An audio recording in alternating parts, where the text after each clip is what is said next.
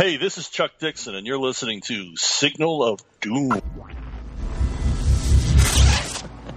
Well, for me, the action is the juice. I'm in.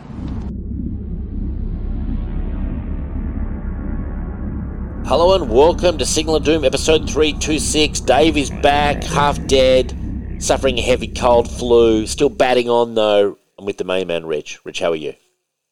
Yeah, I'm better than you, buddy. Yeah. Better than you. And I've stumbled from a stomach infection. Michelle's been really sick, and I caught the edges of that, but I'm still battling on. No tennis this week for Davey. That's 3 weeks. Man, it sucks.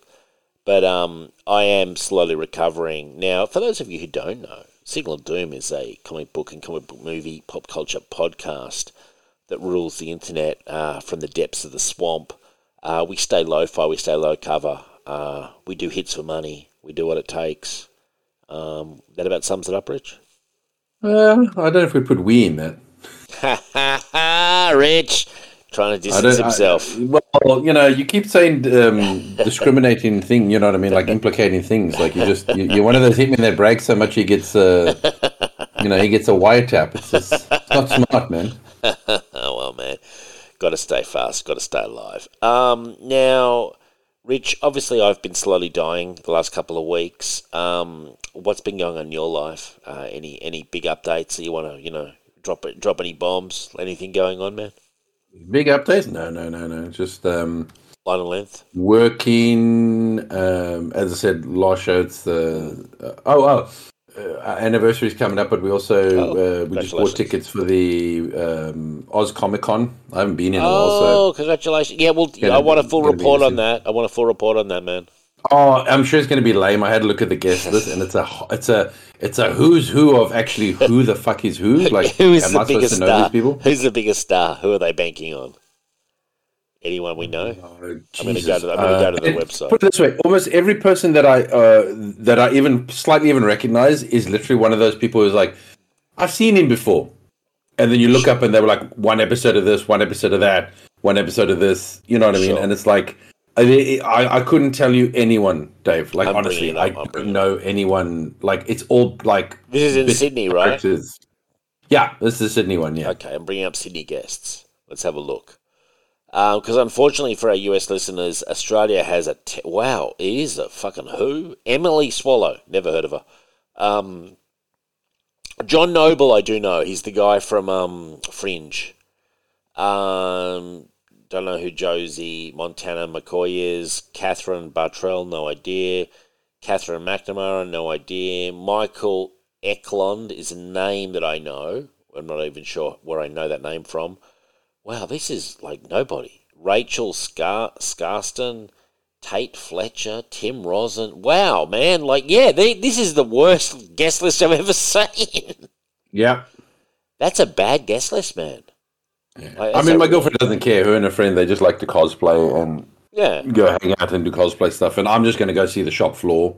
Sure. Basically, you know what I mean? Just sure. Yeah. You can have a good time at these things without the guests. I couldn't give two shits about, like, going to anything because I'm like, I don't know who these people are. I'm sorry. I just... Emily Swallow may be the armorer in Mandalorian because I'm looking at that... if you say so. Yeah, she is the armorer in Mandalorian. She never takes a helmet off in Mandalorian, so you're not going to know who she is from that. Yeah, that's a real Catherine McNamara is at least hot. But yeah, again, no, yeah. But anyway, I'll be interested to get your review of just what the show floor's like and stuff, if they've improved the show and stuff, because they need to, man. These Australian Comic Cons. I mean, if I was more healthy, and things were different, I'd probably go, but, like, I just feel like I need to have rest. But they make it really easy to miss, I find. God, yeah. Like they don't make you feel like you're missing out on much when you look at this guest list. And I know it's not always about the guests, but the thing is, if the vendors were really good and there was a lot of stuff there to buy that I wanted, I'd be a lot more sort of involved, but I found that the vendors got worse as the years went on. I'll be interested to get... When is this, Rich? Sunday of the 22nd, 23rd, I think, something like Okay, that. so like 23rd, 24th, something like that. Not next week, but 2 week weeks. after. Yeah, okay. Well, give us a full review for the show, and I want to hear from your girlfriend as well. She cosplays, so they'll have a good time. The cosplayers, I think, have the best time at the Australian shows because I think that like they make their own fun, you know.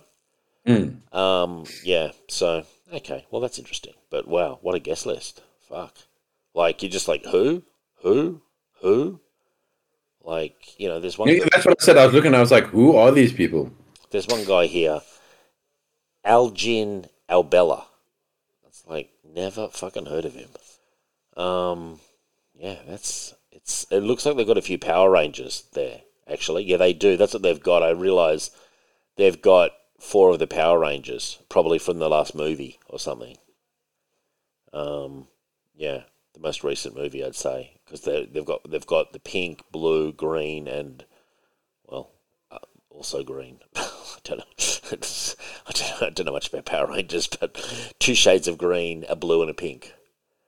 So yeah, God, wow, Oz Comic Con, just unmissable. Are there any comic guests, Rich? Anyone? Again, I couldn't see anything. Wow. Oh well, give us a review. I mean, I've been there before, and I had a good time. It's a smaller con, even for Australia. But what disappoints me is if it's a comic con, I would have hoped, and it's smaller, I would have hoped they would have had more comic book people, you know? That would make sense, wouldn't it? I mean, you would think so, but not always. That's interesting. Okay, well, now I've got something to report. The Fragpendium, that book that I bought, that Lobo one, I think it's the best book I've read since Bob Dylan's Chronicles. It goes the history of Lobo from the very beginning, the Omega Men, Rich. Are you familiar with this?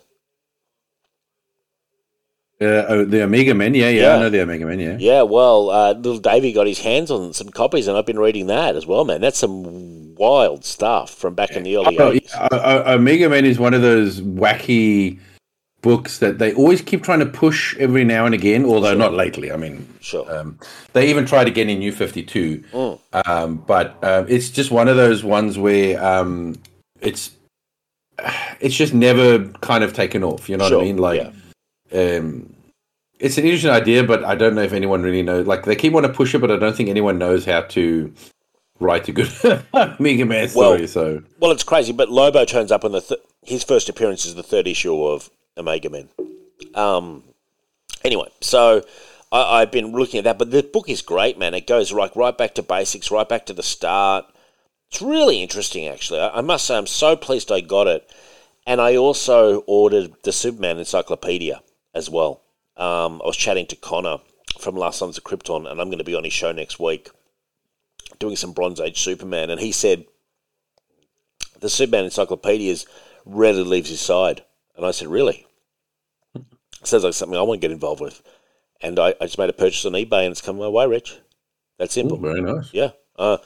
When you see me travelling around, you'll under one arm the Fragpendium, the other arm Superman Encyclopedia. You know, just rock and roll. Just ready to pick up and take questions at any point. You do that nerd thing, bro. Yeah. Well, I mean, I like to think that it's cool now. You know, since the nerds took over, man, like that kind of shit's cool now. You know, you're just like, yeah, maybe. Yeah, man. Like it's like, oh, what would you like to know about Lobo? I've got it all here. You know, ask me a question, kids. You know, just pump out an answer. And let me check my book. Yeah, let me check the old book. You go back to pen and paper. Yeah. So there's that. Now we've got a new section on Signal. It's called Signal Abductions, and it's all about what our pickups are, Rich. And I've christened it Signal Abductions. Really grew on me during the week. And what I'm picturing is like a battle-ravaged land, apocalypse. A spacecraft flies down, man, through the ruins of the malls, the civilization that was, and it beams down, and they select a few artifacts to take back to their home planet. Do you have any abductions this week, Rich? Sadly, no. Oh, man, all that build-up and nothing? No, mate, I'm too busy anniversary shopping and stuff. Like I don't. I'm right now. I'm not concerned about. I didn't buy it because I have Game Pass, but I mean, obviously, I played a little bit of Starfield. Well, we're going to get into that, Rich. So do we want to hold off on our Starfield review? Because I don't have much to report. But well, no, but I want to get into it. Yeah. Well, you know what? Fuck it. Let's bring it up right now. So, Starfield is the new Skyrim in space fucking Bethesda game, yeah, and it's Xbox exclusive. It's been talked about for literally years. I know, Rich, you got it on Games Pass. I really want to probably get an Xbox for this thing, but like, give us your review, Rich. I know you only played a little bit of it. Give us your take. I haven't played enough of it, so at the moment it's meh. Yeah. It's actually pretty fucking boring. Really? At the start of it is very, very boring. Wow. It's also weird because it's hard to explain. It doesn't feel like a Bethesda game in a sense that how do I explain this? It looks like a Bethesda game because it's the same models, but obviously upgraded now, so that they've got obviously better textures and better resolution. But I mean, it definitely looks like that. But there's something weird about the feel of the game. The game doesn't quite feel like a Bethesda game. Like it's almost like they're trying to be a little bit more serious.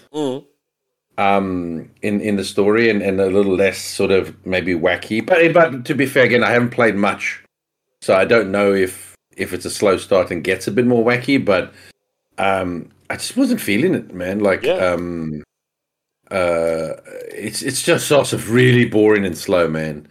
Like, oh my god, like it was so slow, and it gives you a little tutorial on the space combat. I didn't like the space combat at all. You're talking about like spaceships fighting each other and stuff? Yeah, it's very,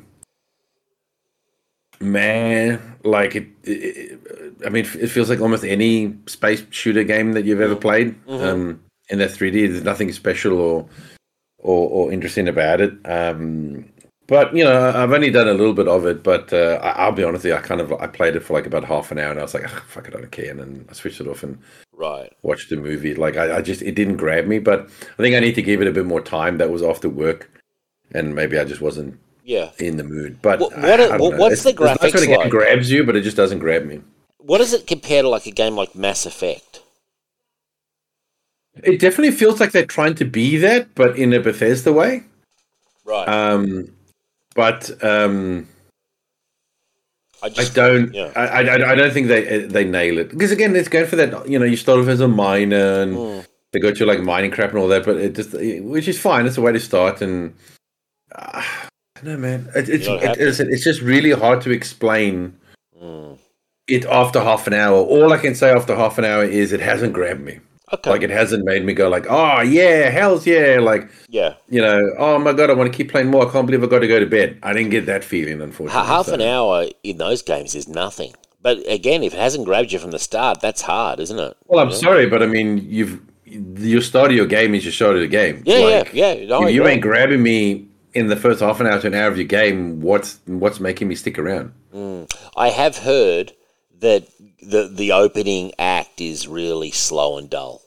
That was. I read only a few reviews, but a lot of the stuff was saying the first act is a grind, which I find weird personally. But you know, it is what it is. That's a lot of games these days, though. But it's not a glowing recommendation, and obviously it's getting some good reviews. But strangely enough, GameSpot and IGN both gave it 7 out of 10s, I noticed. Which was interesting to me because they're often the fucking most hype merchants of all time, you know?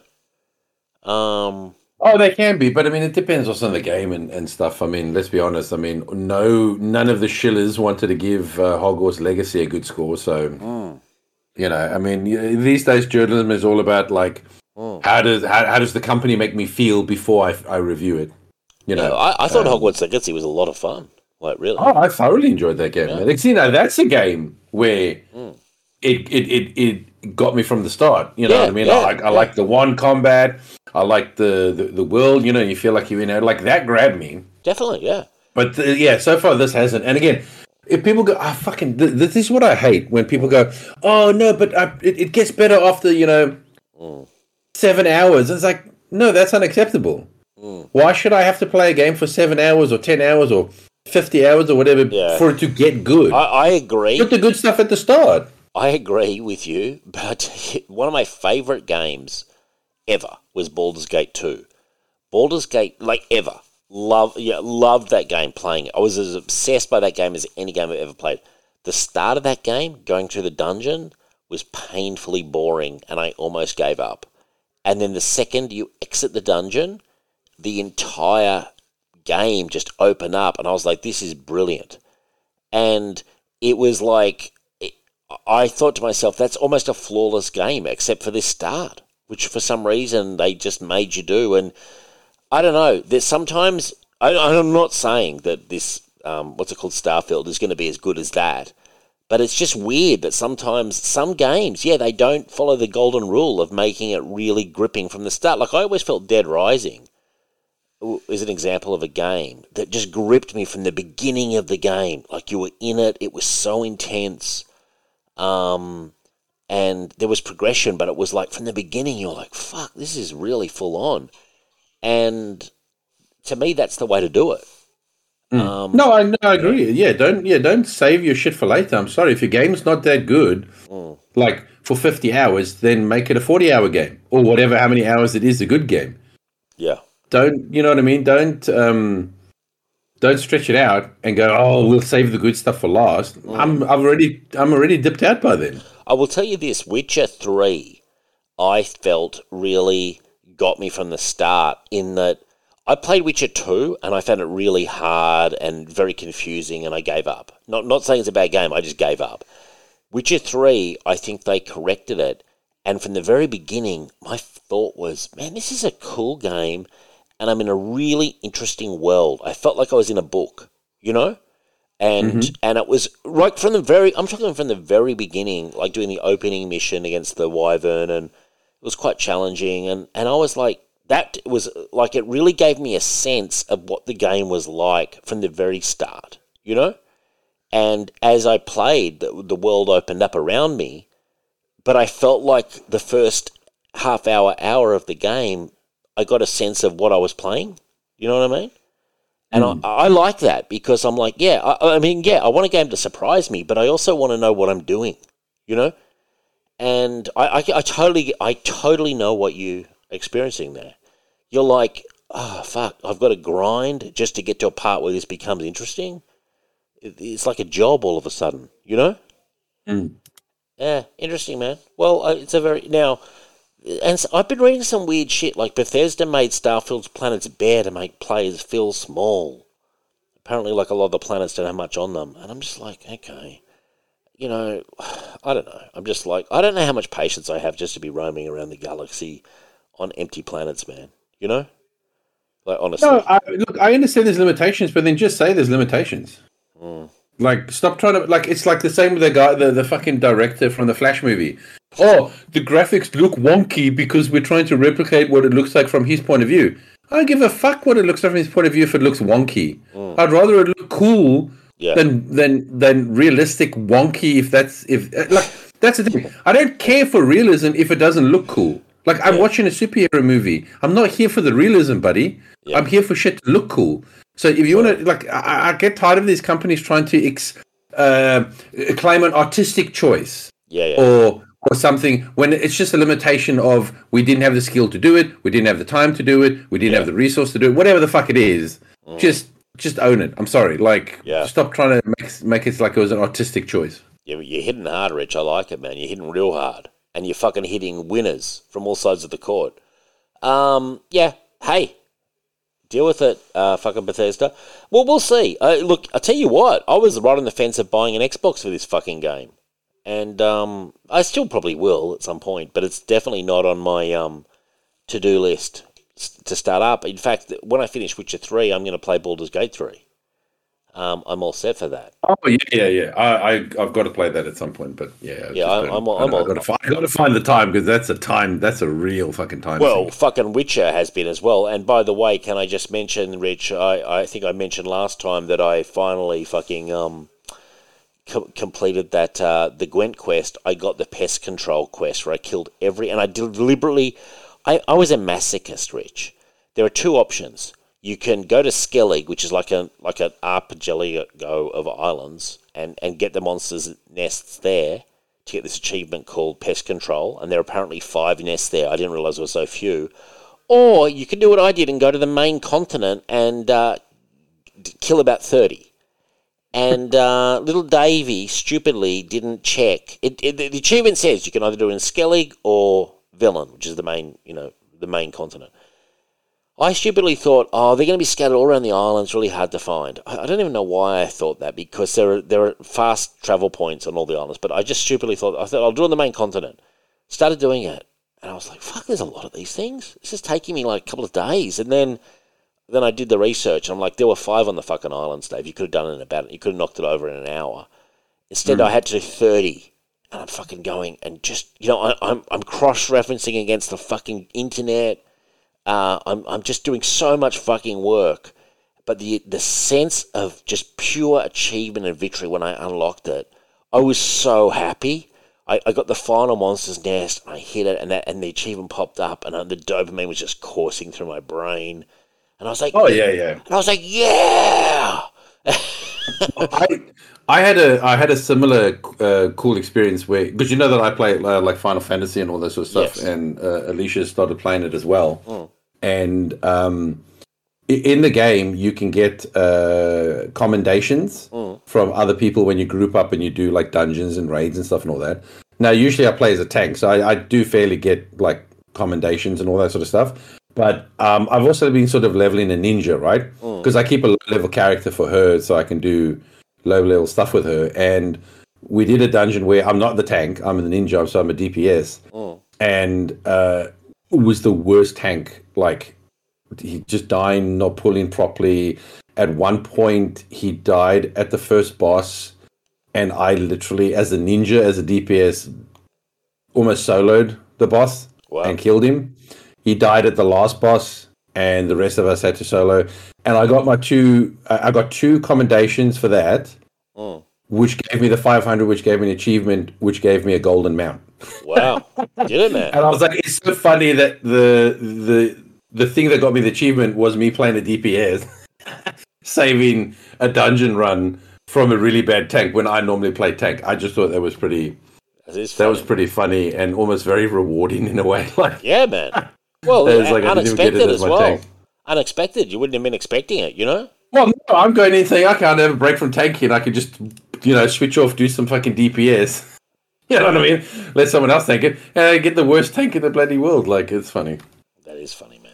But it's always good when you achieve something, though. Like, whether you get all the achievements, the cards, or whatever. It's just really, it's satisfying to have an achievement pop. Especially when it's an achievement. It's an achievement that you've actually worked for, not one of these like, oh, you got an achievement because you finished the chapter. Like, okay, cool. Or, oh, you finished the tutorial. Here's an achievement. It's like, no, I don't want those shitty achievements. No. Give me actual achievements for being awesome.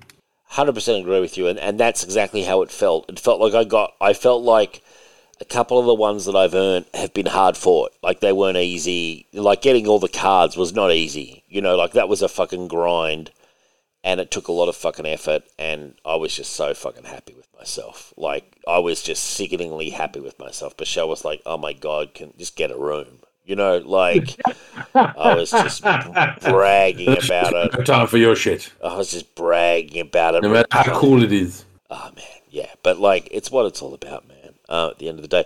Now, my single abduction, by the way, I picked up my Arctic Bat came in, my Arctic Bat Trooper. Looked fantastic. And my Captain America 60th Anniversary Marvel Legends figure and my Savage Hulk Legends figure came in, and they are beautiful. The Cap is just fantastic. Like, I'd say he's perfect, I think it's the 60th anniversary. It's the classic Cap, like the proper classic, like no messing around with Cap. And the Hulk is just perfect, the green Savage Hulk. I'm so happy with them. So that was really good. Because I've got like about 4 Hulks. I've got Joe Fixit. I've got, Grey Hulk. Just in Marvel Legends, I've got a big Grey Hulk. Then I've got another green Hulk. And now I've got this green Savage Hulk, which is a bit bigger. And then I've also got a couple of figures of Hulk as well. So I'm pretty well represented by Hulk. I've got a zombie Hulk. I've got Ultimate Hulk. And I think I've got another green Hulk. So I've got about 6 Hulks. Yeah. Why not? Hulk fiend you. Well, I've just built them up over the years, man. Like, I don't get rid of them, the Hulks. I'm like, fuck it, I keep them, I reckon it's a cool figure. Now, Rich, I want you to introduce this bullshit Mortal Kombat. And by the way, I'm fucking pumped for the Mortal Kombat game that's going to be coming out. It's out already, I think, bro. Oh, is it really? I'm going to pick it up. Okay, well, that's great news. But what the fuck was this ad I watched? Oh, so I think it's funny that we're not only are we rebooting and remaking old movies and TV shows, we're now rebooting and remaking old ads. So most Mortal Kombat fans will remember back in the day, in the 90s, basically, when they had when Mortal Kombat was coming to console, the first time coming for consoles, Mortal Kombat 1, they had the ad where everyone was like running in the streets, and then the one kid, goes, Mortal Kombat! And it was a massive ad, very popular. Well, they've decided, why don't we do that, but 50 times more? Let's just have everyone yelling Mortal Kombat, because that's what they loved about it. Just a kid scream Mortal Kombat. So let's just have everyone, including Dave Bautista, screaming Mortal Kombat, giving each other pep talks about the way of the world and the warrior. And I was like, this is the cringiest fucking... I thought it was the latest thing I've seen. In the 90s, that was like edgy and like cool, and you corporatized it, basically. You know what I mean? Like, yeah. It was such a bad one, and just got all these lamos, you know what I mean? Like, at least in the original ad, it was all 90s kids, with the fucking sweater over the t-shirt with the baggy jeans and the fucking Doc Martens, at least they were all looked. Here it's like a barista, a fucking orchestra, tromboner, a fucking, dad at the park with the baby. A woman with the fucking pottery. You know what I mean? It's just so lame. I get the logos for everyone. I get it, but man, it just seems more lame compared to the original one. It seemed very fucking lame, dude. I watched it just before the show, and I was like... I've got to be honest, I'm not a Dave Bautista fan. Like, honestly, there's something about... I don't blame you. There's something about the guy that just... Look, I don't hate him, but I just don't get the hype. But the ad is just... it's appalling. Like, it's awful. It's trying to be... It's trying to pretend like all these... Like, the whole fucking world is dying for Mortal Kombat. It's, like every section of the fucking planet. It's not the true. You know what I mean? Like, there's a market for Mortal Kombat, but it doesn't incorporate every fucking person on the earth. Yeah, and that ad, the original ad that came out, that's when Mortal Kombat was like a phenomenon. You know what I mean? Like, that it just came out. It was coming onto home consoles for the first time. It was a phenomenon. You know what I mean? Yeah. Yes, is Mortal Kombat popular now? Yes, but it's not the phenomenal thing it was.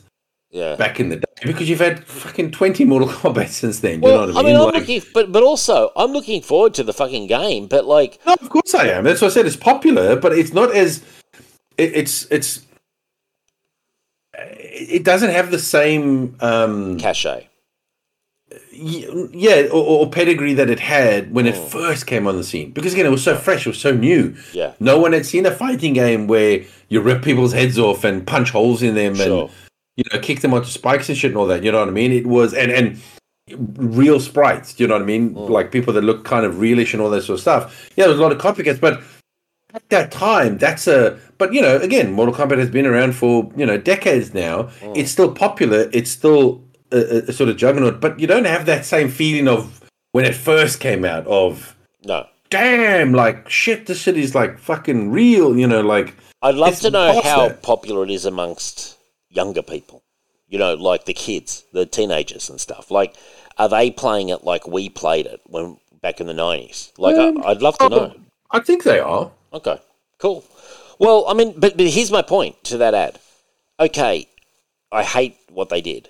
But what they did was they buried the lead, which is the fucking game, until the very end of the ad. So they had the world's lamest ad that just is... I just don't think impresses anybody other than... they didn't even have any scenes cut in between. No, exactly. Showing you gameplay or anything like that. And the gameplay's so cool now. Like, it looks so much better than it looked back in 1995 or whenever it was that we were playing it, you know? And... They bury that at the very end of the ad, and you're like, why wouldn't you lead with this? Like, we don't need endless scenes that are just so... They're so corporate, committee room. It almost feels like 20 years ago someone's trying to pitch this kind of stuff. Like, it was really cliched. Yeah. Really... And doing the whole Batista giving the speech of your all special. Horrible. He was horrible. Like, it's like, oh, God, this is so like your mom's Mortal Kombat. It was really bad, man. Like, as an ad, for what is such a cool property, and the cool thing about this game is that it's rebooting everything completely, which is cool from a Mortal Kombat perspective, you know, the storyline and stuff. And it was such a cool jumping on point, you know, for those who are, like, really pumped up about the story. But, I don't know, I just felt like this ad, what they should have done, if they were going to do that live action thing, I would have had one scene in the library at the start, and then boom into the visuals. You know what I mean? Like, I wouldn't have just stretched it.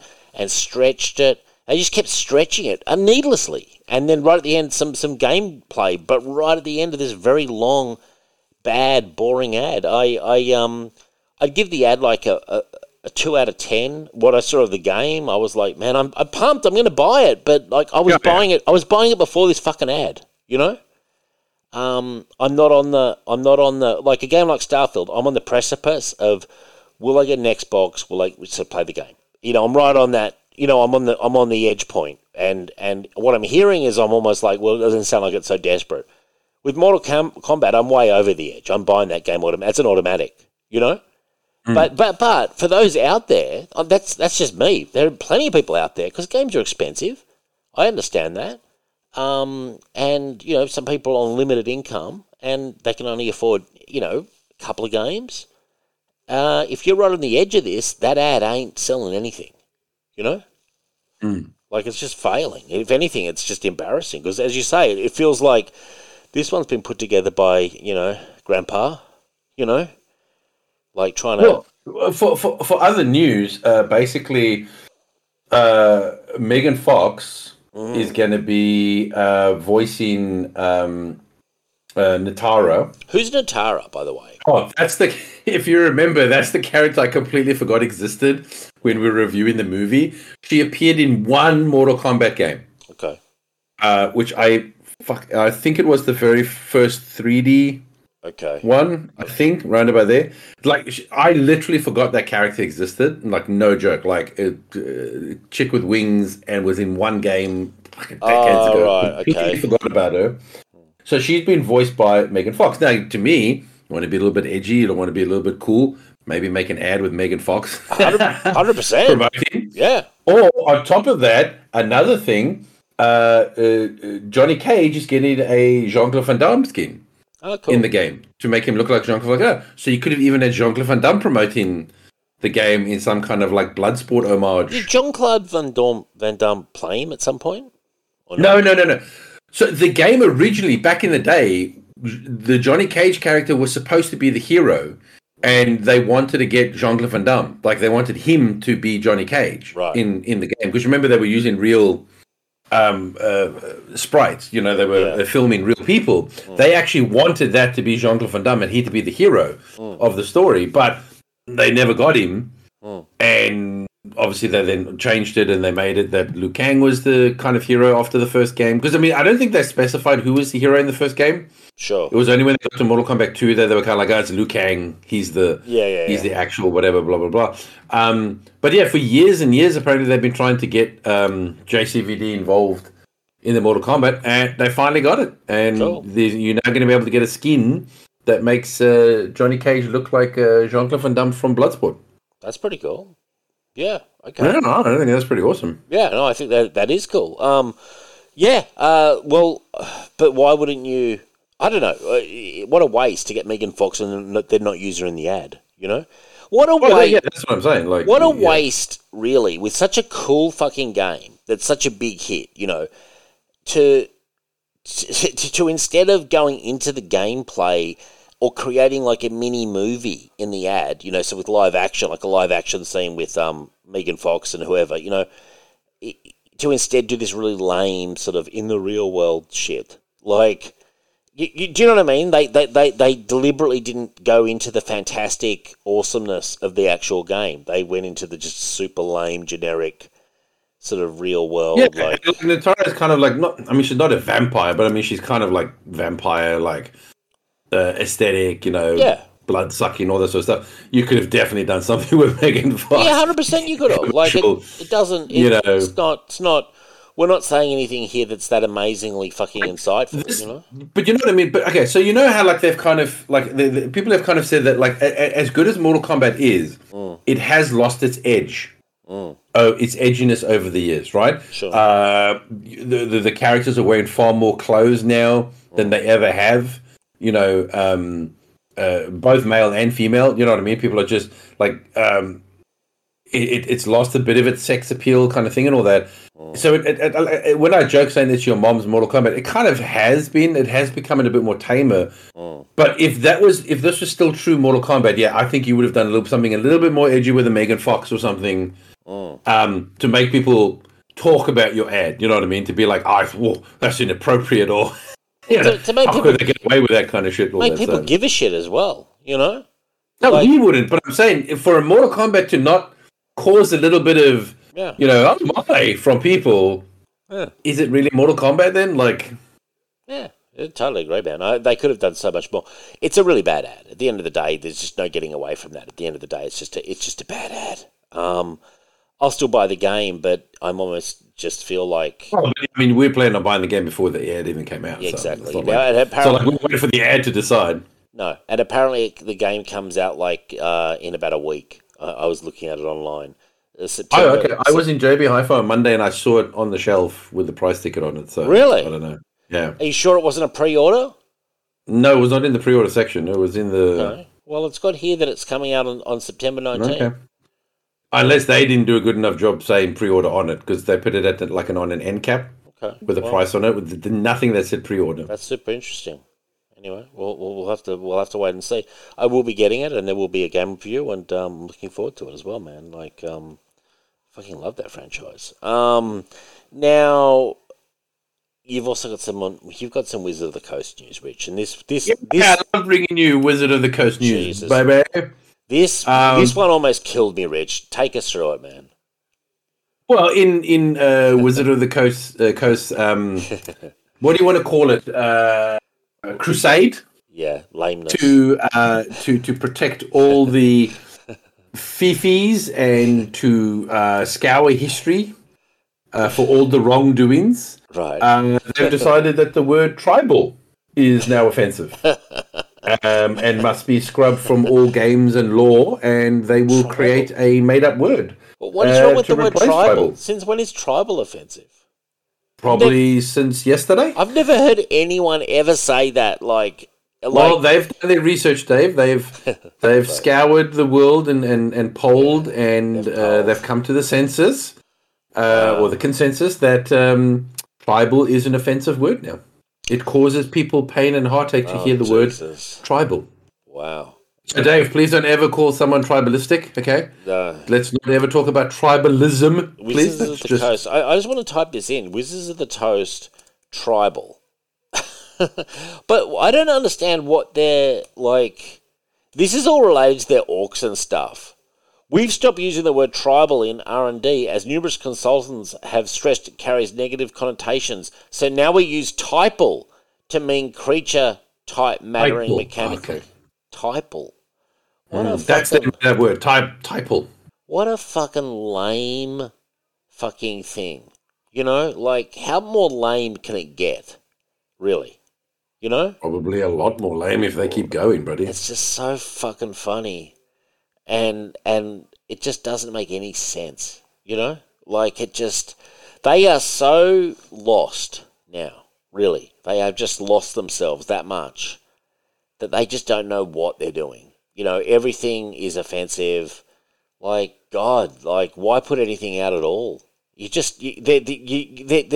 managed to scare themselves, it feels like. Like, does anyone really care about all this shit? You know, it's just so fucking lame. I can't even say I'm offended. I'm more just, like, shocked at just how bad it is, Rich. You know, I've actually got to that point now where I'm like, I can't believe that this is where we are. Like, that a word like tribal, in the context of the Wizard of the Coast, I'm thinking like orc tribes and stuff, goblin tribes, whatever. They've decided is problematic, because from a certain angle, you know, like you could justify almost anything is problematic. You know what I mean? Like, if you wanted to be so stupid about it, you know, like everything can be problematic if you want it to be. So that's what I mean. You can convince yourself that anything is. Like, And I saw an interview recently with the guy that was he played the main character in Saved by the Bell. Yeah. Not an interview, he was on a podcast or something, and he was talking about the episodes that were problematic and and stuff and all that. And I thought to myself, Jesus Christ, can we please stop going back 20 fucking years or more and looking to point out flaws? It's a TV show or whatever. It's makeup. It's made-believe stuff. It's meant to be funny. It's meant to be over the top, wacky, stupid shit that would not happen in real life. That's the whole point of these bloody... I mean, for God's sakes, isn't Saved by the Bell where he can stop fucking time? I have no idea. Is it? Do you know what I mean? Like, yeah, I'm pretty sure that's the one where he can, like, stop time. Is it? And then he talks to the camera and all that. And I'm like, it's like, oh my God, can we just please stop looking at things with our modern sensibilities and judging it, you know what I mean, for all of its sins and all that? It's a different time, for God's sakes, man. Yeah. A much better time, I'll say. I'm sorry. Yeah, well, you can say it, man. I think you're right, dude. Like, it's just lame. And I think a lot of we used to mock the over-religious people and the mums and all that who used to be like, oh my, like that, think of the children, you know, the old Simpsons joke, think of the children shit and all that. We used to mock those people. And now those are those same people who should be turning around mocking them are now the ones complaining about fifis. Oh yeah, they're clutching their pearls, man. You know, they're clutching their pearls, and they're just like, oh my God. I do feel as well that it is still it's a minority voice that's been given far too much freedom, you know, and I just think it's ridiculous, honestly. But I also think the people who are running Wizards of the Coasts, they're actually as guilty as anybody, because I think that they're almost feeding into this hysteria. Like, yes, I mean, what are they so scared of anyway? Like, really, the player base, yes, there is a radical element to the player base that loves all this shit, but there's also a huge amount of their player base that they're, you know, actually actively sort of pushing away, you know? And I just think it's it's crazy. Like, there's no need for that. There's not a vast amount of people, not a significant number that were thinking tribal was a problem. Okay, there may have been a tiny percentage of people who were kicking up about that, but you're losing more people than you're gaining from that by far. Because most people like me are just like, this is just stupid, you know. And you're doing what the comic book companies are doing. But that's my point. Like, they are finding just normal English words. Yeah. And finding fault with them. Tribe is not a derogatory term. No. It's not a made up. Like, I'm sure that every language has their term for tribe. Sure. Or tribal. It's not some derogatory term that's made up. Yeah. Do you know what I mean? To insult people. Tribe is literally what people belong to. A tribe. Yeah. Right? Like, you can call it something else. Okay, so a soccer team, that's a tribe in a sense. Sure. It's a modern sporting version of a tribe. And people sporting... You root for that tribe to beat the other tribe. I was going to say, sporting clubs and stuff, tribalism is massive in those. You know, supporters and stuff. You know? Yeah, but that's my point. It's not. I mean, tribalism can be bad. Sure. If you do not, if you excuse faults or, but not the term itself. Not the term itself. Yeah, but the term, but tribalism is bad, but not the word tribe. But I think, you know what it is? I think because the word tribalism has been bandied about so much in the last 5-6 years, you know, people go, tribalism. Now they've decided, tribalism is a bad word. Everyone keeps using tribalism.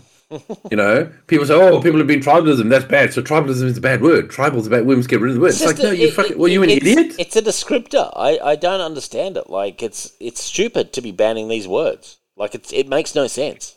It's silly. And you're creating another word, typal, which is a stupid word, made-up word, to mean exactly the same thing. So what is the fucking someone point? Decides in 20 years that typal's offensive for some reason. Like, it makes no sense. Like, I don't actually think they think it through either. That's the problem. I don't actually think they... No, can I be honest with you? So, have you heard that expression, get woke, go broke? I have heard it, yeah. Okay, someone actually made a very good point, and he said that's actually wrong. What it is go broke, get woke. So when you're actually floundering, when your sales are low or you're not doing well, you go sort of that woke because you're trying to garner attention, get brownie points, and get those people maybe to partake in your, you know what I mean? Go, look at them, they're an upstanding one. Look at them, they're fighting the good fight. I'll go buy your merchandise, sir. Like, and I thought to myself, that's probably more accurate than get woke, go broke. I think it's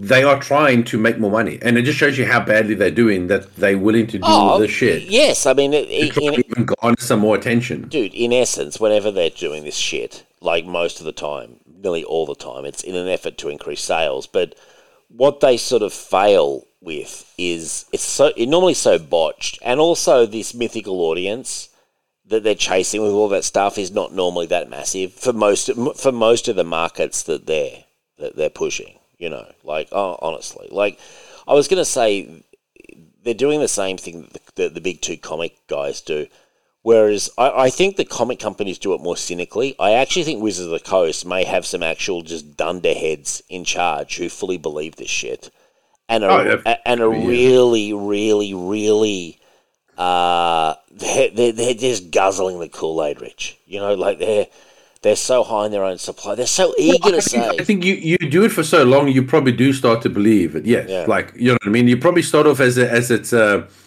scam, so to speak. But you push it for so long, and you start, you know, getting a different. I actually think you start actually believing it. It's like starting to believe your own hype after a while. Sure. No, I agree. Yeah, it's crazy. And they never learn. Like, I don't think Wizards of the Coast are going to learn until they start shedding, like, literally hundreds of millions of dollars. Like, and it's death by 1,000 cuts. Like, you're needlessly alienating audiences when you're doing that kind of stuff. That's needless, because there's not a huge push for that, you know? There's not a huge push for that. That isn't offensive to the vast majority of the planet and your audience. So, listen, if somehow I turned on the news and there was a bunch of like every single Native American was on the news claiming that tribal is an offensive word, I could maybe understand you doing this. Sure. Out of fear or something like that. But the fact that no one is up in arms. I've never heard a single... There's no protest happening at the word tribal or tribe. I've never heard...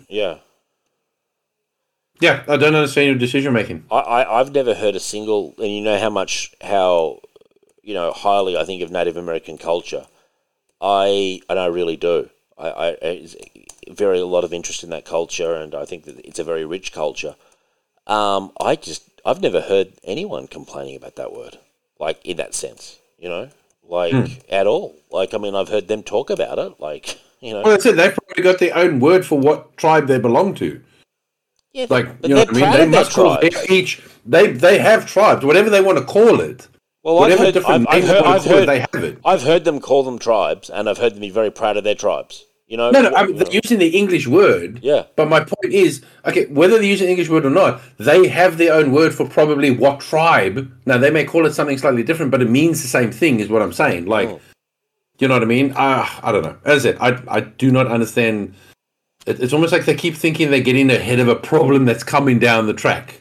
Yeah. I think these people who've made this decision at Wizards are idiots, basically. I actually am kind of slightly offended that they've done it, and I think it's almost a bit disrespectful to actually, like, cultures that, you know, have actual tribes. Like Native American culture has tribes they refer to by all their different names and stuff. Like many cultures, I'm picking one culture. Like there's a lot of cultures that you know have actual tribes and stuff like that, and as well, like there's all sorts of different tribes. I mean, I've heard people in religious groups, Aboriginal groups, refer to their people as their tribe and stuff proudly too. Can I say that proudly? And rightly so, and I'm actually very supportive of that, and always have been. And I just think it's silly, and I honestly think, like, if I'm being brutally honest, this is where the PC culture actually kind of starts to really grate on me, because I think they're starting to almost, in their effort to sort of try to clean up the world, Rich, they're actually kind of hurting some of the very sort of, or not paying respect to some of the places where you would think they would show some respect, you know. Because, let me tell you, Native American culture, Aboriginal culture, etc., have all suffered greatly at the hands of literally, like, you know, outside forces and stuff. Like, you know, whether the rights or wrongs of it, it has happened. And then to try to sort of wipe away these words, like they don't exist, they're not derogatory words, I'm sorry. I don't get it, man. I don't get it at all. I just think this is crazy. And it's silly, and silly as well. I mean, I guess I'd love to meet the person who thinks this was a great idea. You know, like how I think we all would. I'm picturing someone who's so fucking high, you know, like such a fucking drugoid that they think that they're so spun around in their head, and we've all been there, man. You know, that they think black is white and white is black, man, and pink is blue and blue is pink, and everything's all out of whack, you know, when you're real wasted. And maybe that person has managed to find it offensive. But in general, I've never heard anyone be offended by that term. In fact, I've heard people be proud of that term. So, you know, take Wizards of the Coast. The fucking Wizards of the Coast, Jesus Christ, they've fallen a long way, man. You know? And can I say this as well? While I'm on this topic of Wizards of the Coast, something that really pisses me off about them, and this comes from the horse's mouth, because people like Margaret Weiss, who wrote all the Dragonlance books, and others who did a lot of, like, so not just her, other people who've done plenty of work, who did the building blocks for D&D, you would call them Dragonlance, you know, Spelljammers, blah, blah, blah, all the different worlds they created. You know, when Wizards of the Coast now put out their books, they don't consult with any of those people. They do not use the original authors. They used to. Now they don't. They just put out... Why would they? They're changing everything. Yeah, exactly. But what I'm saying is, this is what pisses me off about them. They try to be holier than thou, but really what they do is they bring in their outside fucking talent, and they're just riffing off the fucking content and lore, etc., that these people created, man. And are banging for buck on that. They're not paying any royalties to the originals, and they're not even employing them to work on this stuff. So that is hypocrisy, fucking corporate fucking money-making in action. And here they are having the gall to turn around to everyone else and say, oh, we're eliminating the word tribes because it's offensive. I think what's offensive is how you've ripped off all this stuff, aren't even paying any royalties, and aren't using the creators, a lot of whom are still big names. And it's just pathetic. Like, you know, it's, what's that term, Rich? Virtue signaling. Virtue signaling, yeah. Yeah, I never understood honestly, I'm an idiot. I had to be explained what it meant. But now I understand exactly what it means, because it's exactly what they do. They put out these bullshit PC things so that they have a bit of a PR buff. Although this is a poor example because I think a lot of people were just like, what the fuck? But, they put out these things. Like remember when they said orcs can't be evil or something, And it's like, okay. They said they were going to do away with evil races. Yeah, exactly. So they do that, hoping to buy some imaginary PR points. But in the meanwhile, they're busy stabbing people in the back like you wouldn't fucking believe, man. To make a buck. Like, that's in brutal honesty, that's what they're doing. So I have absolutely no faith in them whatsoever. They are literally devoid of any real code of ethics at all. They are bankrupt, and yet they would tell you otherwise and that we're bad. I mean, I just Googled Native American tribes and I saw a whole stack of stuff about Native American tribes and I didn't see one fucking post about people complaining about.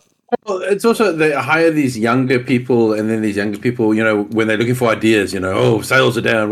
Well, I can save it. We've got to change the image, or we've got to change the brand. Blah blah blah, because all the stuff that you've done, it's racism now, and blah blah. You change all this, and you'll get all these younger, and they obviously believed it. They went along with it, and I don't know how true it's been for. You know what I mean? Like, I think it's bullshit, man. I really do. I think it's absolute bullshit. I really do. I think this is pretty much. It's symptomatic of. I mean, I hate that we're spending time on it, but I want to spend time on it because I want to call attention to just how fucking bad it is, and there's certain things that they'll bring up, like. Dion loves to bring up the whole thing. I don't want to get into it, but like the whole thing about Oriental Adventures and the term. That at least I can understand. That is a term that has received its fair share of blowback over the years. At least there's a fucking conversation about that and a debate about that you can point to and you go, okay, fine. That's culture has moved on from that term. Okay, that I get. But tribes, no. It's apples and oranges. You know what I mean? One has been embedded in a debate since probably the 80s. This one seems to have been invented fucking last night at 10 p.m. But can I be honest? Explain this to me because I've never understood it. I've never seen Oriental as a negative word. No, but I think I look. For me, growing up, the negative stuff for Asian people was not like, oh, he's Orient or he's Oriental. It was the ching, chink, gook. Like those were the derogatory terms. I've never understood people who've said that Orient is a bad word. I was like, is it? I think what it ties into is it was a form of othering. And colonialism, vestiges of that.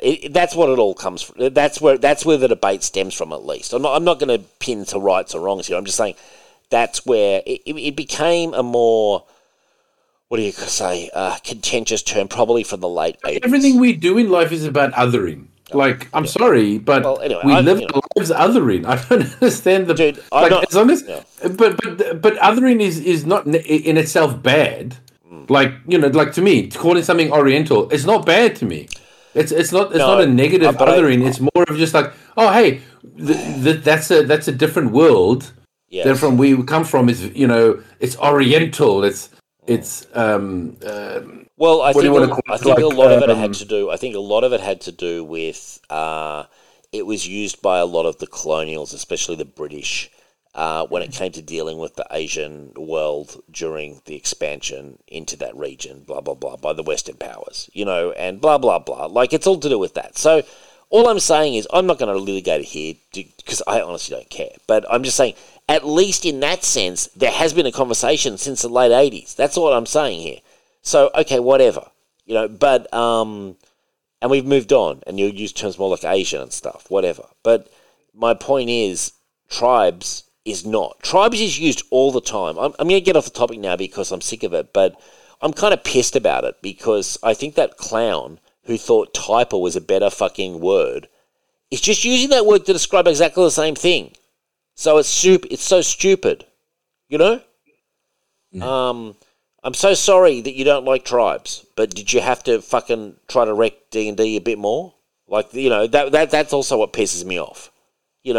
Why does this fucker have to be in charge of D&D? Yeah, well, again, that's what I said. I mean, we generally complain when they did it back in the day with the censorship and you can't say this on TV, you can't say that, and Sure. you got to take out blood and all that. We railed against that. I don't understand how more people can't be railing against this sort of censorship, this sort of I think a fair changing percentage things for their perceived offensiveness. Because remember, that's what people. It's offensive to have that on TV. It's offensive for kids to see that. You know what I mean? And we mock those people.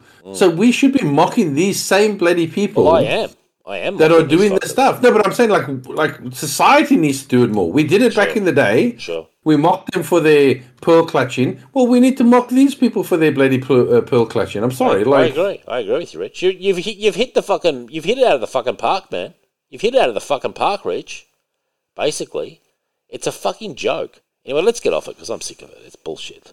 Anyway, I do appreciate that you bring me these news, though, Rich, because I never would have seen this in my life. Sad news. The Saints Row studio Volition has been closed down effective immediately as part of the Embracer Group restructuring. Wow, is that sad news?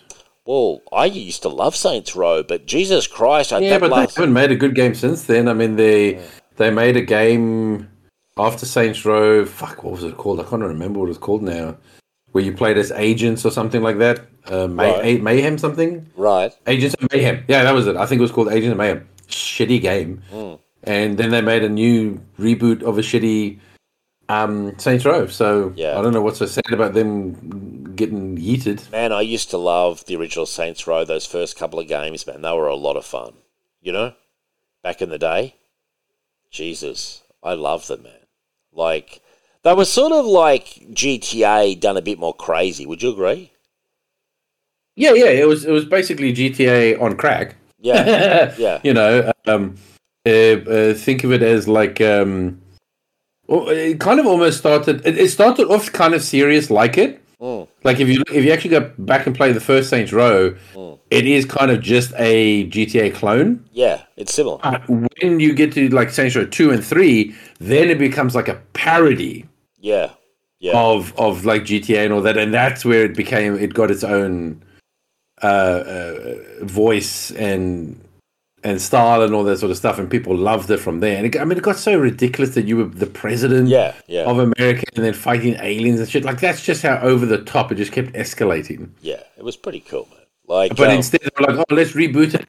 Instead of instead of these funny, quirky criminals, with their foul language and sex talk and drugs and shit, we're going to have it as 4 college fucking friends bitching and moaning about their student loans and shit. And you're like, are you kidding me? Is that what it became? Yeah, that's what it was. Wow. Really? No lie, man. No lie. That sounds terrible. Like, that sounds... I don't know, man. I understand that these things you've always got to change and try to keep up with the times and stuff. I don't know, but like, that just sounds so fucking stupid. Like, to me at least. Like, I played the original. I probably played the first 3. I reckon I played the first 3, and I never loved them as much as GTA. But they were a good game to play when the new GTA wasn't out. And they were fun. I mean, it was just fun throwaway stuff. Like, to me, they were the ultimate in almost mindless fun. Which, like, frankly, was appealing at that period in time, Rich, wasn't it? Like, we used to throw games on. Not every game had to be fucking Witcher level depth, Like, no, well, I mean, I enjoyed playing Earth Defense Force back in the day, you know what I mean? Where it was just literally just you're killing giant fucking ants and spiders and stuff as, and that's it. You just shoot them. I mean, one of my favorite franchises of all time is Dynasty Warriors, which is literally just what they call a Muso game where you basically just kick the shit out of thousands of guys on the screen in a over the top historical battle scenario. Like, yeah, man, sounds good. It was fucking fun. Like, that's all I cared about. Like, how many guys can I twirl in the air at the same time? I love it, Rich. Rich. I love it. I love it. I love it. Yeah, no, that's great. Now, Rich, we've got a contentious show segment coming up. It's called Wheel on Fire, Rich. And, Jesus Christ. And this is the breakdown of Wheel of Time. We watched the first episode last night of Wheel of Time Season 2. Michelle was extremely confused. A very unengaging first episode, can I say that, for a new season? It was like a stillbirth. It was just like really slow, barely anything happened. Like, it was just, wow. It was really some of the slowest TV I've ever experienced, in my opinion. What did you think? Yeah, fucking definitely boring. Absolutely fucking boring. I wanted to actually slip my wrist watching it. When I just kept looking at the time going, how much longer can this go on? You know what I mean? Yeah. And I was even like, oh, should I just watch all three in one go? And then after I was like, fuck, I'm not watching another one this week. I'm definitely not doing that. But one thing I've got to say, no, look, I never really got into the books. I think you did. Yes. I didn't realize the books were this bad. Like, I did not realize how... I thought these were supposed to be good books. They're pretty formulaic. But if I'm going off of the show, I have no idea why people like these books, honestly. They're not... they're hard to... They're sort of hard to describe. Like, they're not bad per se. He's an excellent world builder, and he has some really cool moments. What lets him down is very clunky, not just dialogue, but just clunky characterization in general. Also, by the way, though, this show doesn't do a great job in sort of displaying the books to their fullest, I find. Like, I don't watch this show, and yes, I do get... Like, when I watched the movie June, for example, it's a fucking great adaptation of the first half of the first book. It's beautifully done. This is not the same. They change stuff. They extend stuff that's not really in the book. They delete a lot of stuff. Like, they make a lot of changes in Wheel of Time, the TV show. And, yeah, they're certainly... Yeah, I wouldn't... The books definitely have their problems. Like, definitely have their problems. There's no mistake about that. But but this makes me think the books are awful, dude. Like, yeah, like amateur books or something. Like, I'm sorry, I don't like.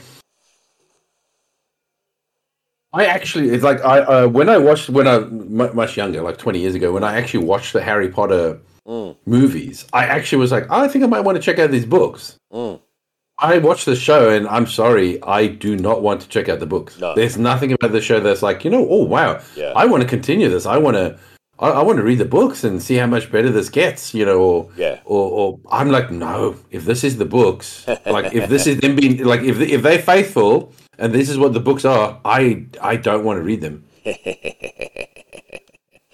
Well, yeah, look, the books are also a slog. I don't know. I like the books in a way. They're relaxing to read. I don't know. This show isn't great, though. Can I be honest? Like, I think the acting is also pretty like mediocre as well. But also, even what's her name? Who's in it? Like probably like the biggest name in it comes across as like, oh, she's not good. Just getting a paycheck, basically. You know what I mean? It's what it feels like. Yeah, she's.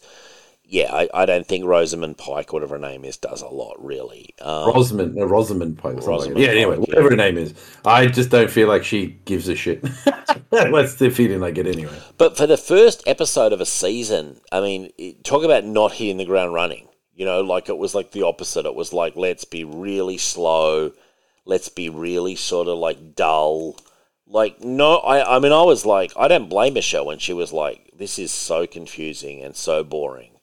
And I was like, yeah, I don't disagree, but there were elements. And also right at the start, are they trying to make the bad guys like sympathetic now all of a sudden?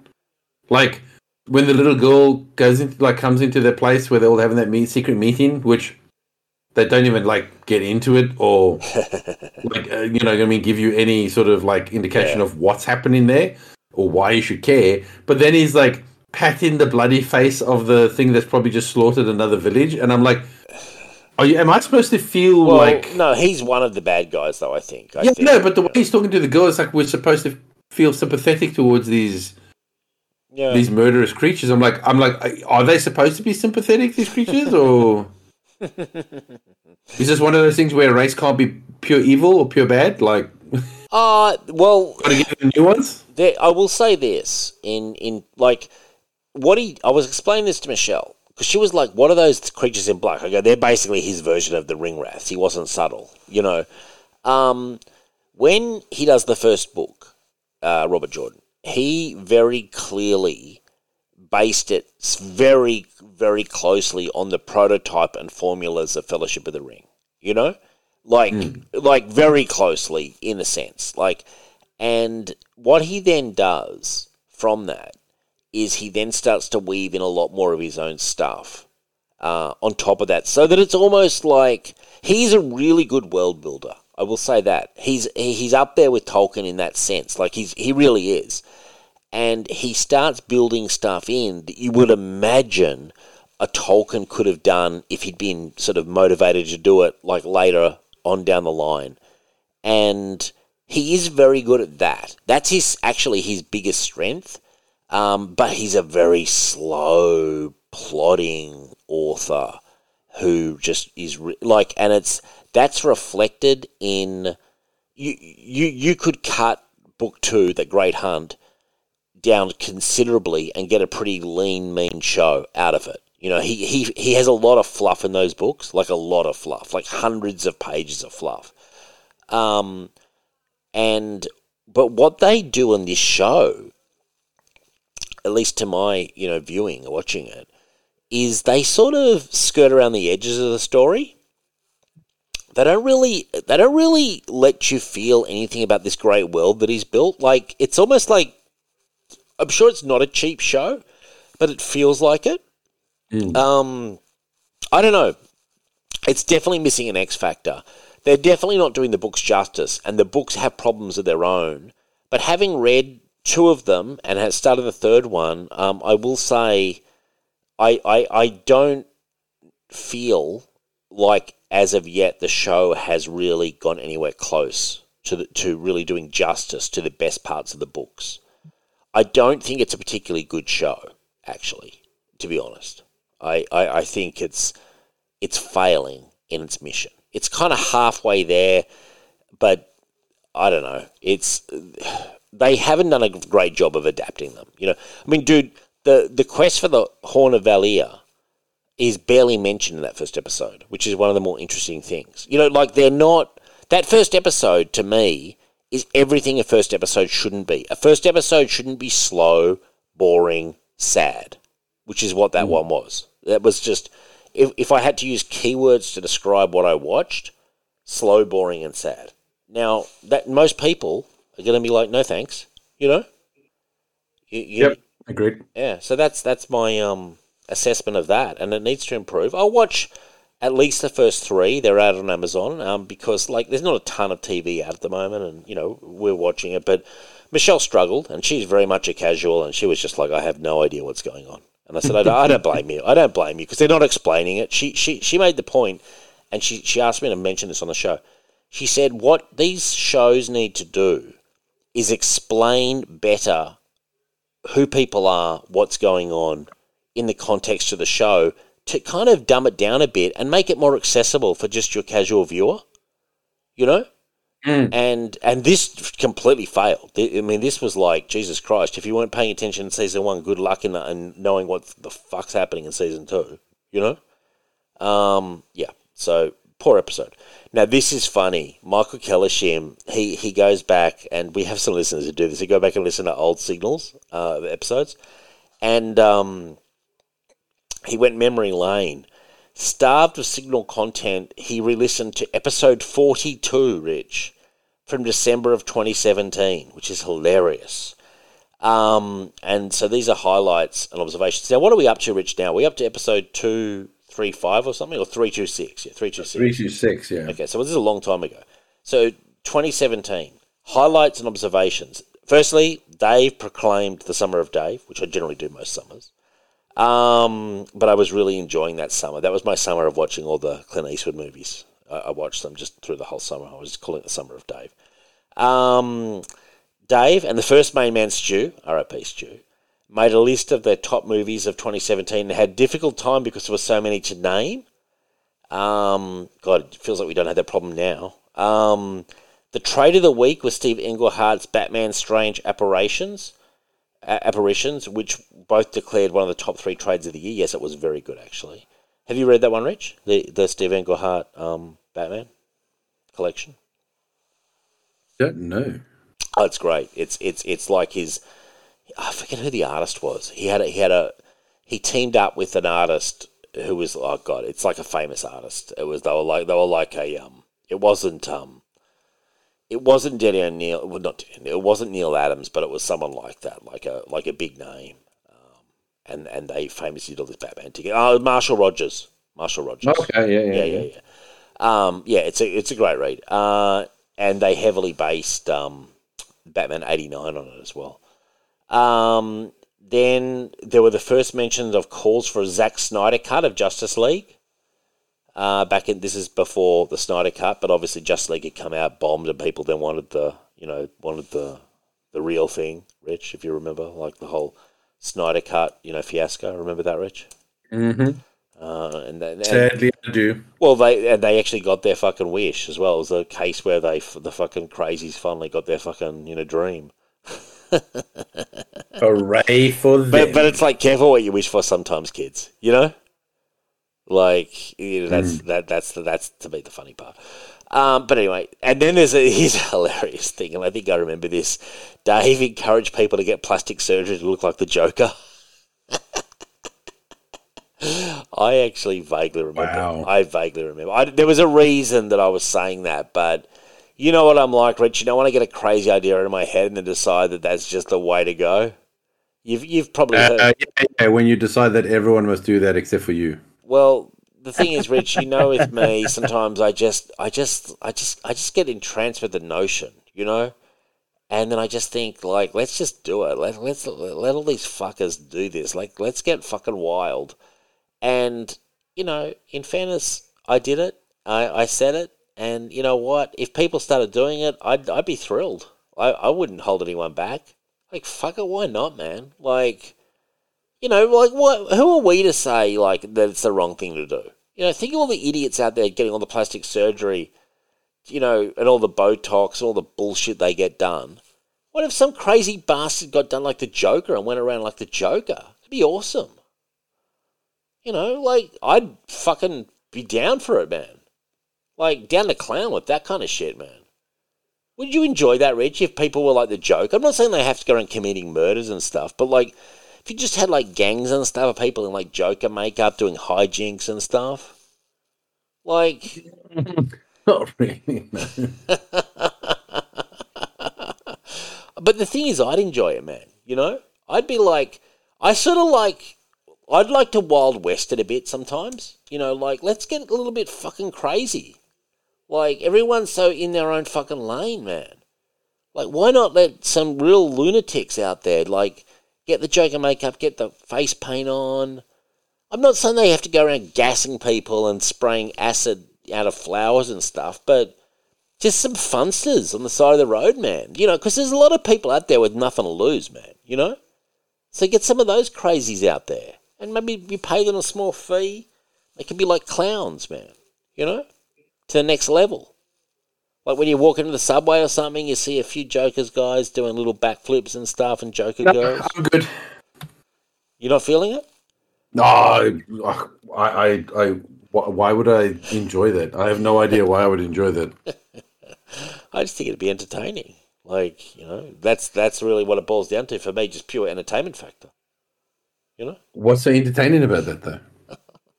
Well, it's just crazy, to me. It's just like... Dude, just open up the internet. Go on YouTube. Go on TikTok. You can watch plenty of crazy shit. And I don't understand why you need to be walking to a McDonald's or a shop and see it happening right then and there with a bunch of weirdos. Like, I'm sorry. But I also think it has potential to go nuts, because if people start clowning around as Jokers and actually change their faces and stuff, it's not going to be long before those desperados start to think, let's start taking shit up a notch, you know? Because we've already sort of removed ourselves from society so far. We've outcast ourselves. Let's go next level. Let's maybe bring in the gas bombs. Let's bring in the acid flower, you know? You've laugh got a weird brain, man. Like, Well, seriously, I'm just I don't putting know. it out It's there. actually quite hard to describe your brain to some people. Just putting it out there, man. It's just ideas, dude. Like, it's ideas. I'm not saying it's people should do it. It's just I'm putting out like it's a what if, man. You know, what if this happened, man? What if it didn't, Dave? Wouldn't that be awesome? No. Anyway, so as you can see, I'm still kind of in love with the idea. A question was asked if Disney's flood of Star Wars products would put the franchise at risk, because they were obviously starting to pump out stuff. Stu declared, no, it's in safe hands. Typical Stu. Just trusting the studio. Dave responded, I trust Disney more than an aging George Lucas who hates his own franchise at that point. Yeah, I remember saying that. And you know what? People forget that George Lucas was not doing a great job with Star Wars by the time he sold it. You know, people forget that. You know, he really wasn't. The franchise was languishing, you know, in my eyes at least anyway. And I don't know. I'm not here to judge. I know Disney have played plenty of mistakes. And as Michael says, you know, he's judging us and giving us a slow hand clap. Well, whatever. You know, I don't think George Lucas was on his A game by the end. Do you, Rich? Be honest, man. Be honest, dude. I think he was in his A game, and the problem is his A game wasn't what we wanted. Right. Well, not 100% what we wanted. I mean, you can slam him, but I mean, Jesus Christ, he gave us some of the best lightsaber fights you've ever seen in any Star Wars. In fact, some of the best just sword fights you've seen in any movie. I mean, he gave us, at the time, Ewan McGregor as a young Obi-Wan Kenobi. He gave us Qui-Gon Jinn. Yeah, but that was years before, man. That was years before he sold it. This is like 10 years after that. No, but he hadn't made anything after that, is my point. Well, I mean, to be fair, he was still making the Clone Wars animated show, which, again, was enjoyable. It was good. Filled in a lot of the gaps and missing pieces for the movies that just kind of went over it. So, no, I wouldn't say overall he was doing a bad job. I mean, could he maybe just take some of the feedback of what people didn't like about the stuff? Hopefully, but, you know, it's difficult to say. Man, what an apologist you are for George Lucas, dude. You know? What an apologist. I'm sorry, man. Overall, he's done a better job than Disney. And they've made, at this point, I think they may have actually made more Star Wars movies and shit than he's ever done, so... Yeah, no, I hear you, man. I hear you, dude. Like, you know, like, yeah, I totally, I get what you're saying. Look, at the end of the day, I think... I can't speak for Stu, but I think myself would have expected Disney to have done a far better job than they actually have done. I think, and they probably could have if they'd just taken their time. Yeah. If they had literally just taken their time and come up with a plan instead of rushing. Rush. To make money. Going like, we got it, get a movie out, let's start raking in the cash. If they'd just taken their goddamn time... They probably could have actually done something that everyone could have enjoyed. Wow. Big comments, man, isn't it? Hard-hitting stuff, really, is how I see it now, you know? Well, sometimes you've got to hit hard. Yeah, man. Hell yeah, dude. Hell yeah. Yeah, so, look, there's actually a big... Now, have you ever noticed I love a rumour, Rich? Yes, you do. What was my... Sometimes I wonder if you start a lot of rumours. That one about Taylor Swift being Dazzler. I got super excited about that. I'm disappointed that wasn't happening. Now, there's rumours that Nick Cage is going to return as Ghost Rider in Avengers Secret Wars, Rich. Wow. Press X to doubt. Press what? Press X to doubt. Okay, you're doubting this, are you? Yep. Why? Based on what? Like what? I mean, if he couldn't be bothered to fucking actually play Superman, he did in the Flash movie. No. That was CG, bro. That was fucking. Oh right, okay. That was not him. I'm sorry. Okay. that was an abomination. If he couldn't be bothered to like turn up for that and get suited up, I don't think he's suiting up for the Marvel stuff, honestly. Right, yeah. No, maybe you're right, Rich. Oh, I mean, that's Superman. He fucking loves Superman. Yeah. He gives a shit about Superman. He spent tons of money on a number one Superman comic. So he loves fucking Superman. So no, if he couldn't even be bothered, I don't know. I just don't. But would he have gotten a payday for that Superman? Well, they probably would have for his likeness, but the fact that he didn't even rock up, I'm sorry. As I said, it just makes me think. It's not happening. It makes me think that if he couldn't be bothered to suit up for Superman, I just don't know why he would suit up to be Ghost Rider when, let's be honest, it's not exactly like his Ghost Rider movies are beloved and loved and cherished. So he may do it, but I just pressing X to doubt.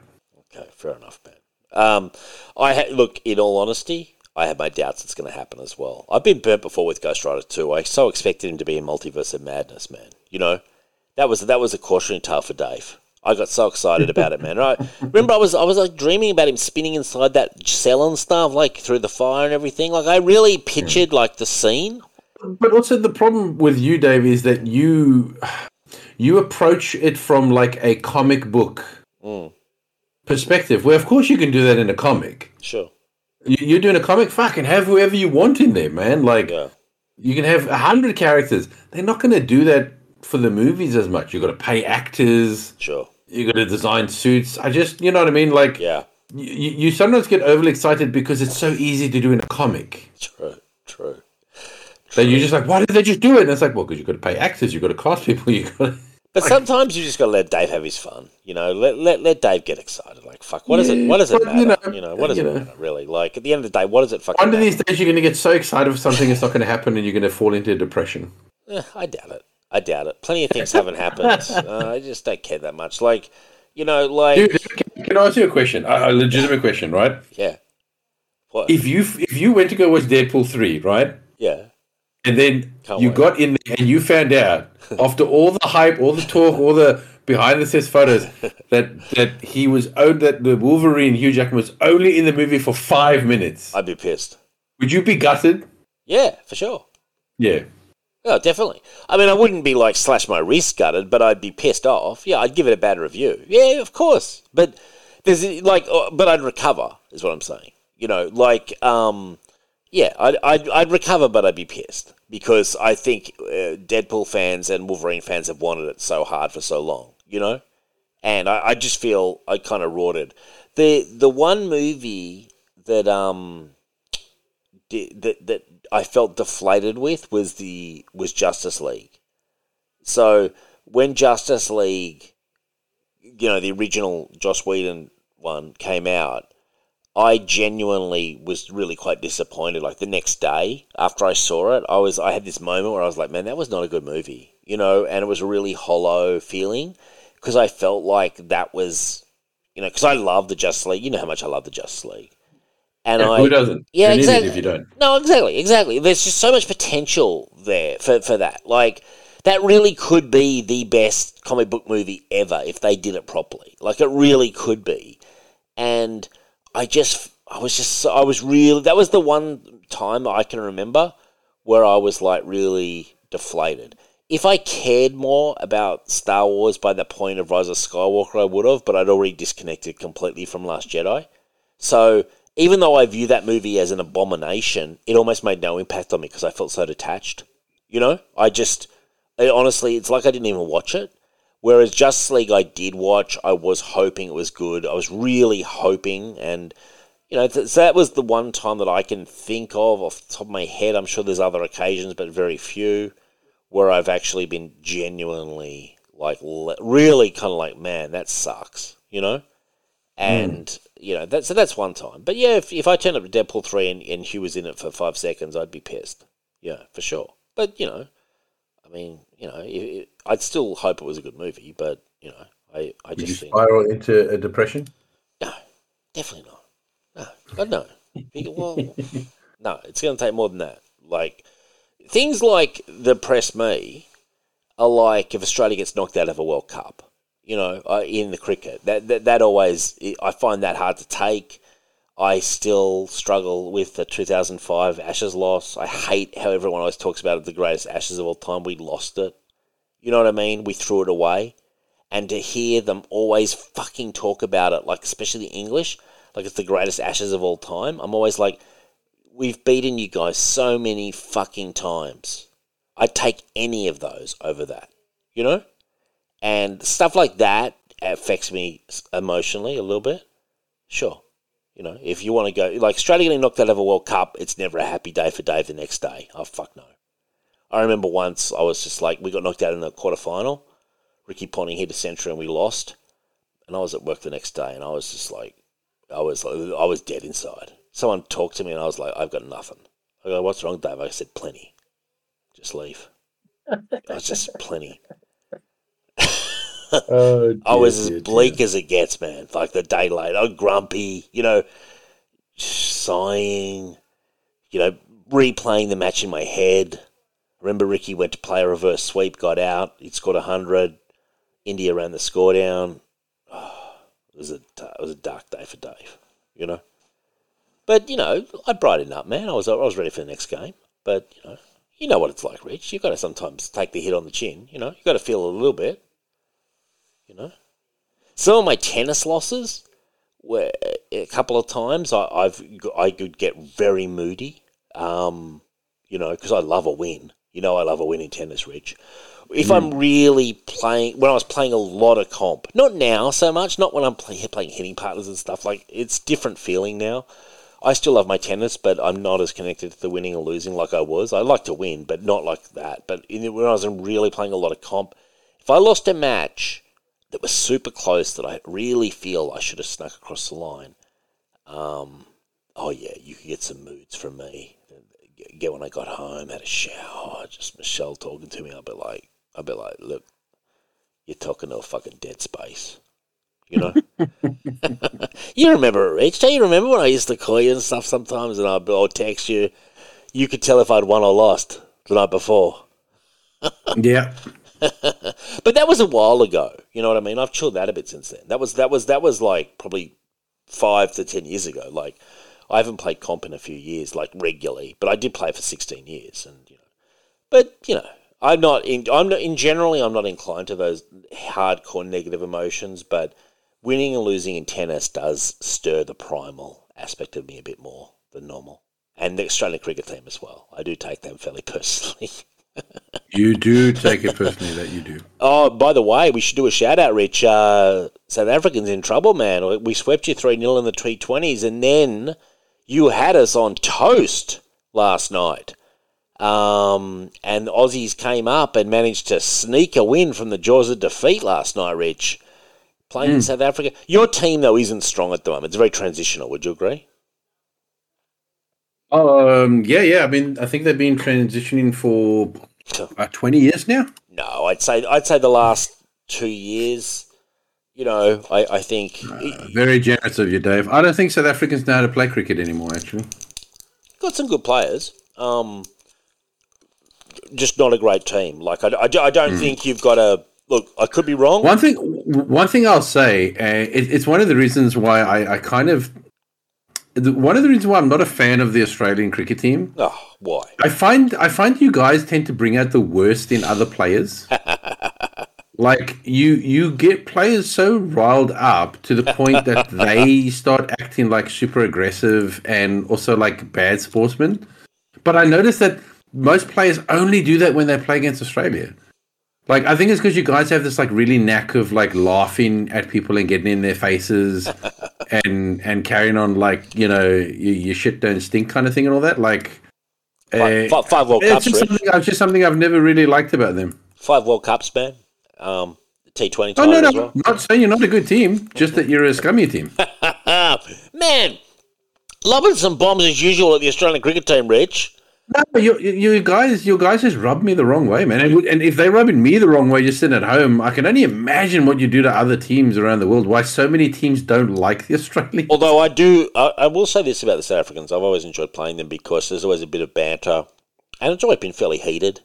You guys don't back down, though. Like, I mean, Christ, you guys don't back down. No, I'm not saying that teams are like timid or something. I'm just saying, I know the Australians they bring out they bring out the nastiest in the opponents that they're playing. You know what I mean? They get them extra riled up, and I think they get some sick joy out of it. We're just there to win, man. That's our focus. No, you're not just there to win. That's the problem. You're there to piss off and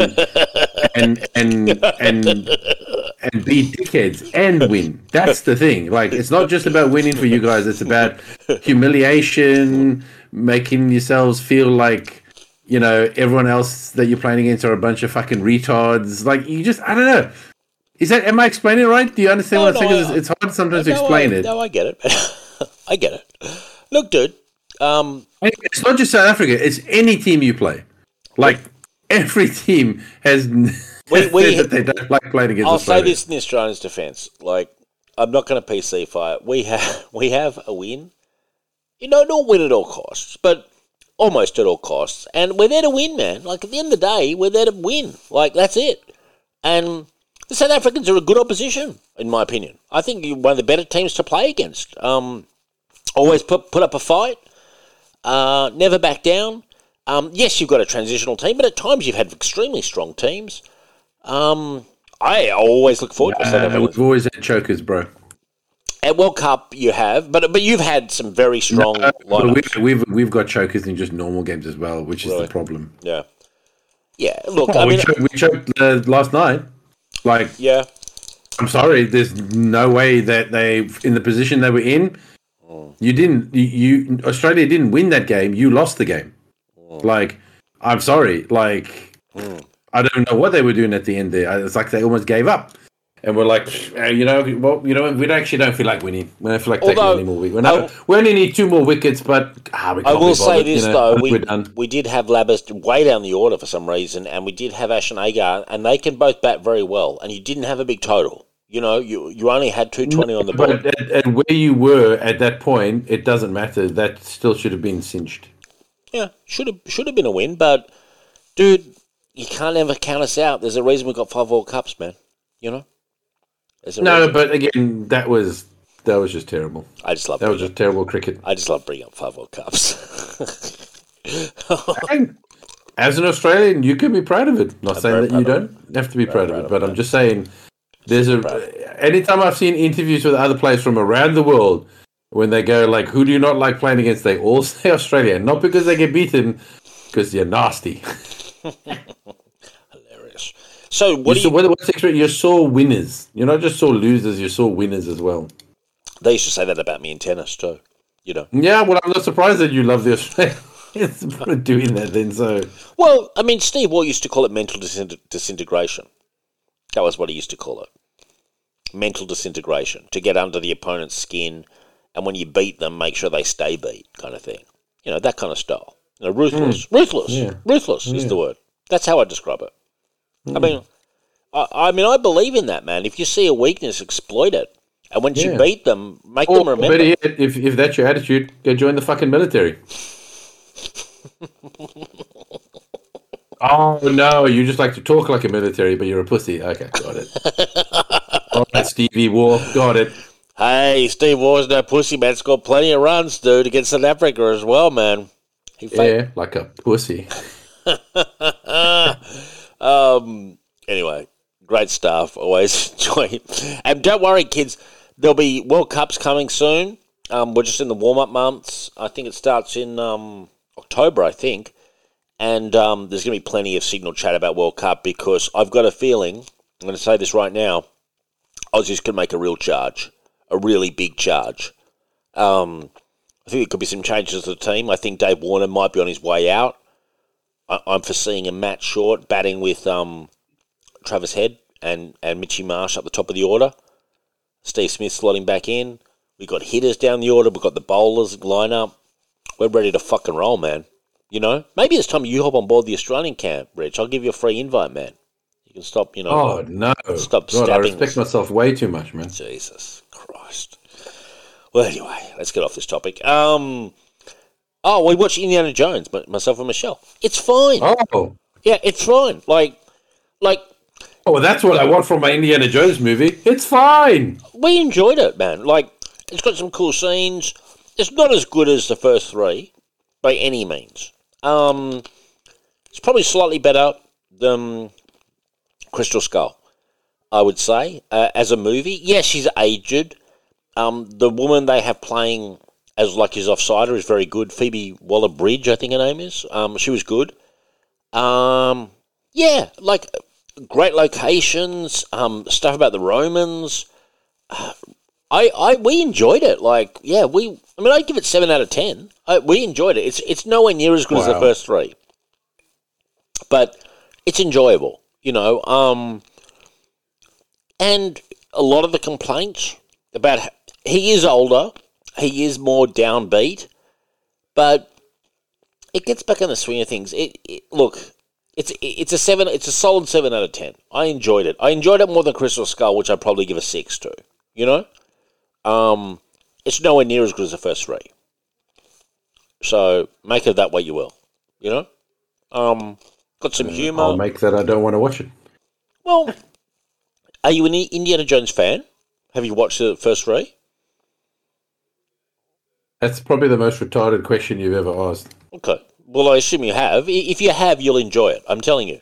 I'm telling you, you will. What did you think of Crystal Skull? I thought it was probably one of the worst movies ever made. Okay, well, it's better than that. Okay, right. So I give Crystal Skull a 1, and we'll give this one a 2. I still won't watch it.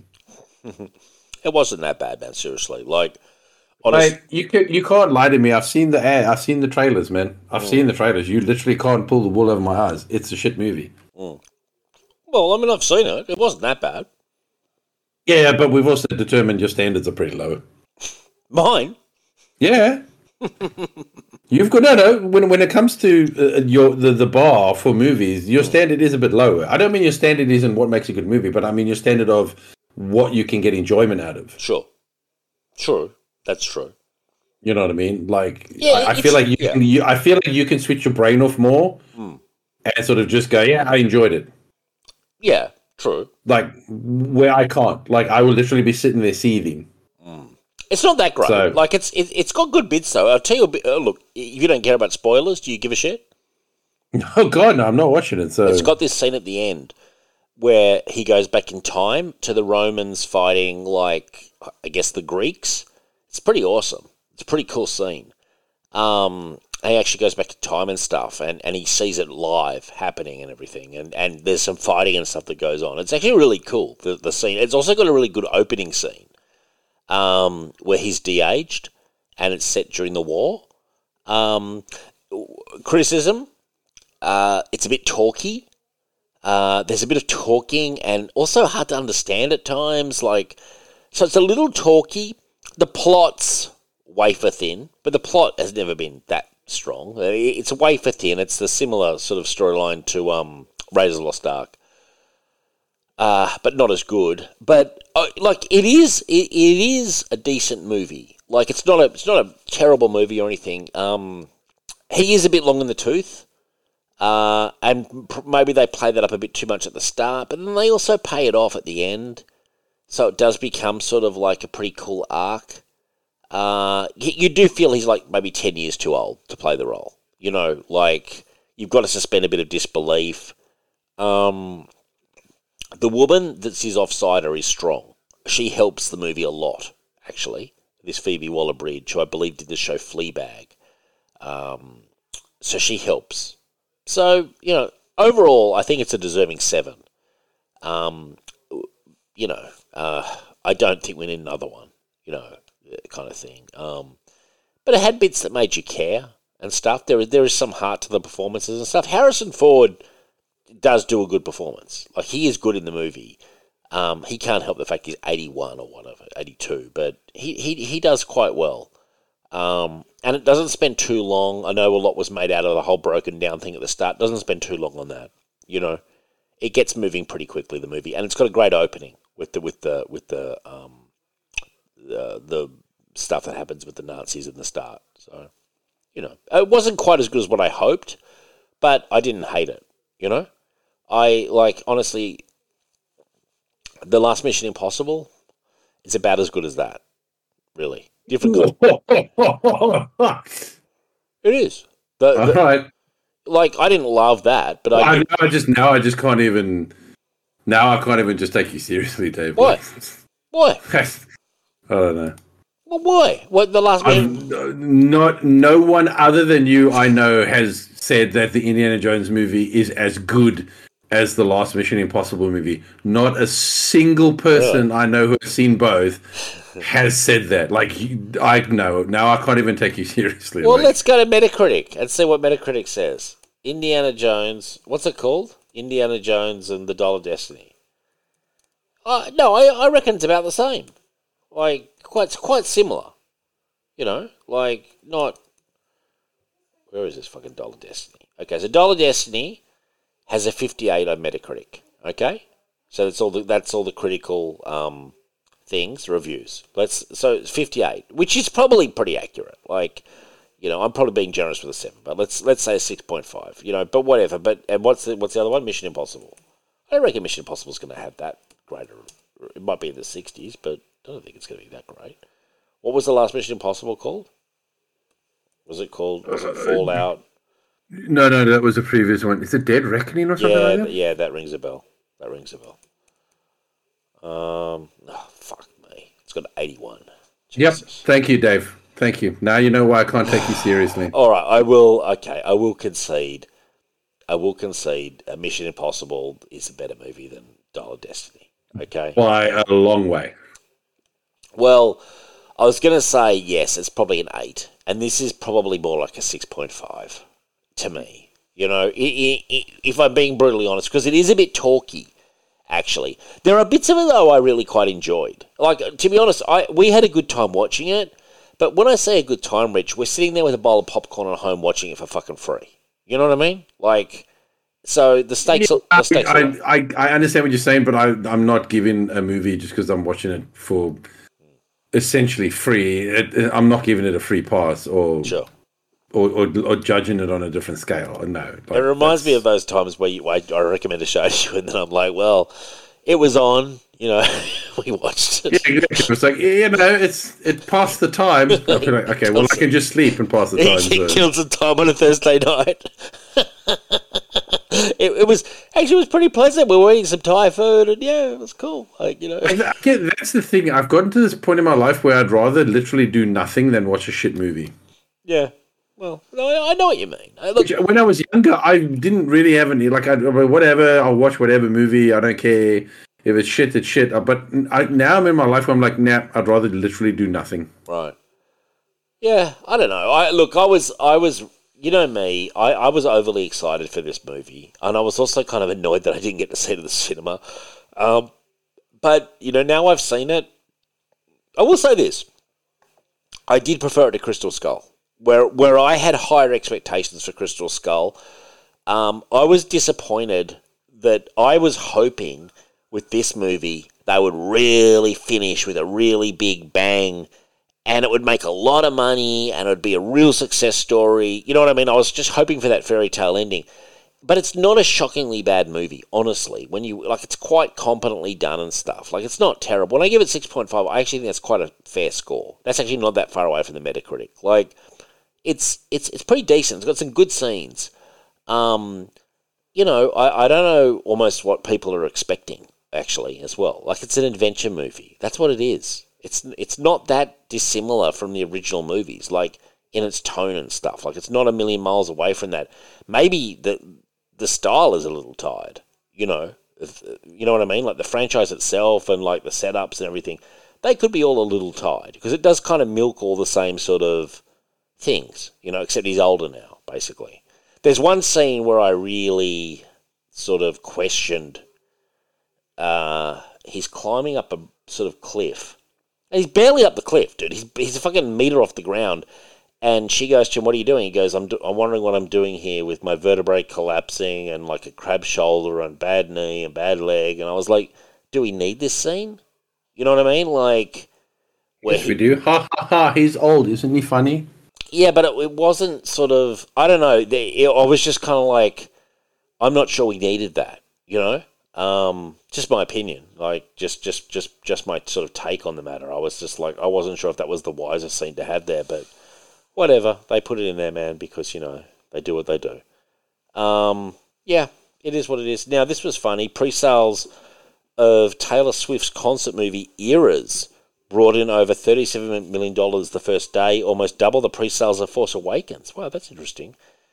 This caused the Exorcist movie to move its opening weekend to avoid the competition. What is it? So it's just a live concert thing of her?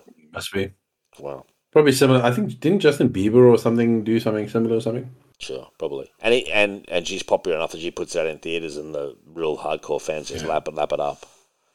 Well, why not? It's probably like a documentary type movie. Yeah, behind the scenes. They follow around, but you also get to see the concert and all that sort of crap. You know what I mean? Like, well, like back in the day, remember In Bed with Madonna? That was huge. Like, yeah. Well, why not? She's big enough. Like, I'm not surprised. Like, people are trying to avoid that weekend because it would be an absolute, it'd be Barbie all over again for all the other, fucking movies. This is funny. Michael Kellershim, in yet another act of appeasement to Dave, SAG has allowed the filming of not one but 2 Walking Dead shows to continue production during the strike. The Ones Who Live and Daryl Dixon will resume filming soon. Now, Daryl Dixon, I believe, might be starting next week. I am so excited for this show, Rich. I am excited, man.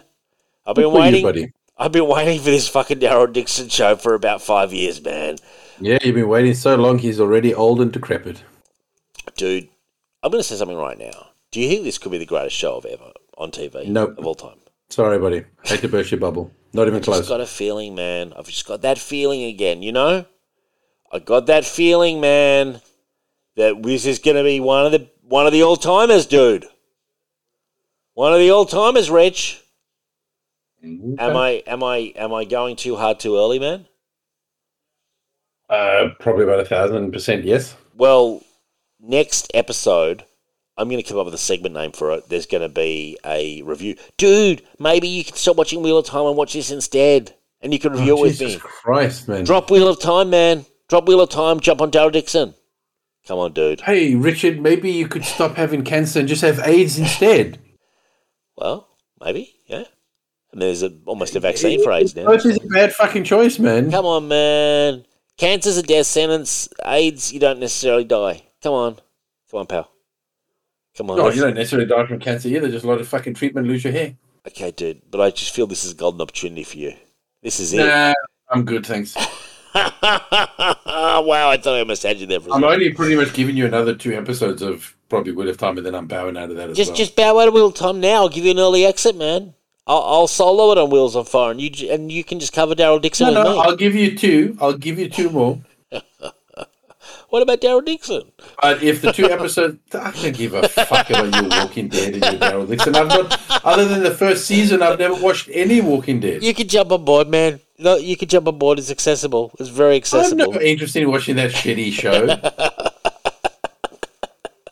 That show that has been going on for way too long. You know, the hilarious part was here for a second. Spinning its wheels year after year after year. For a second, I thought you were about to agree, and I was really excited. But the more you're talking, the more I'm realizing you were not about to agree.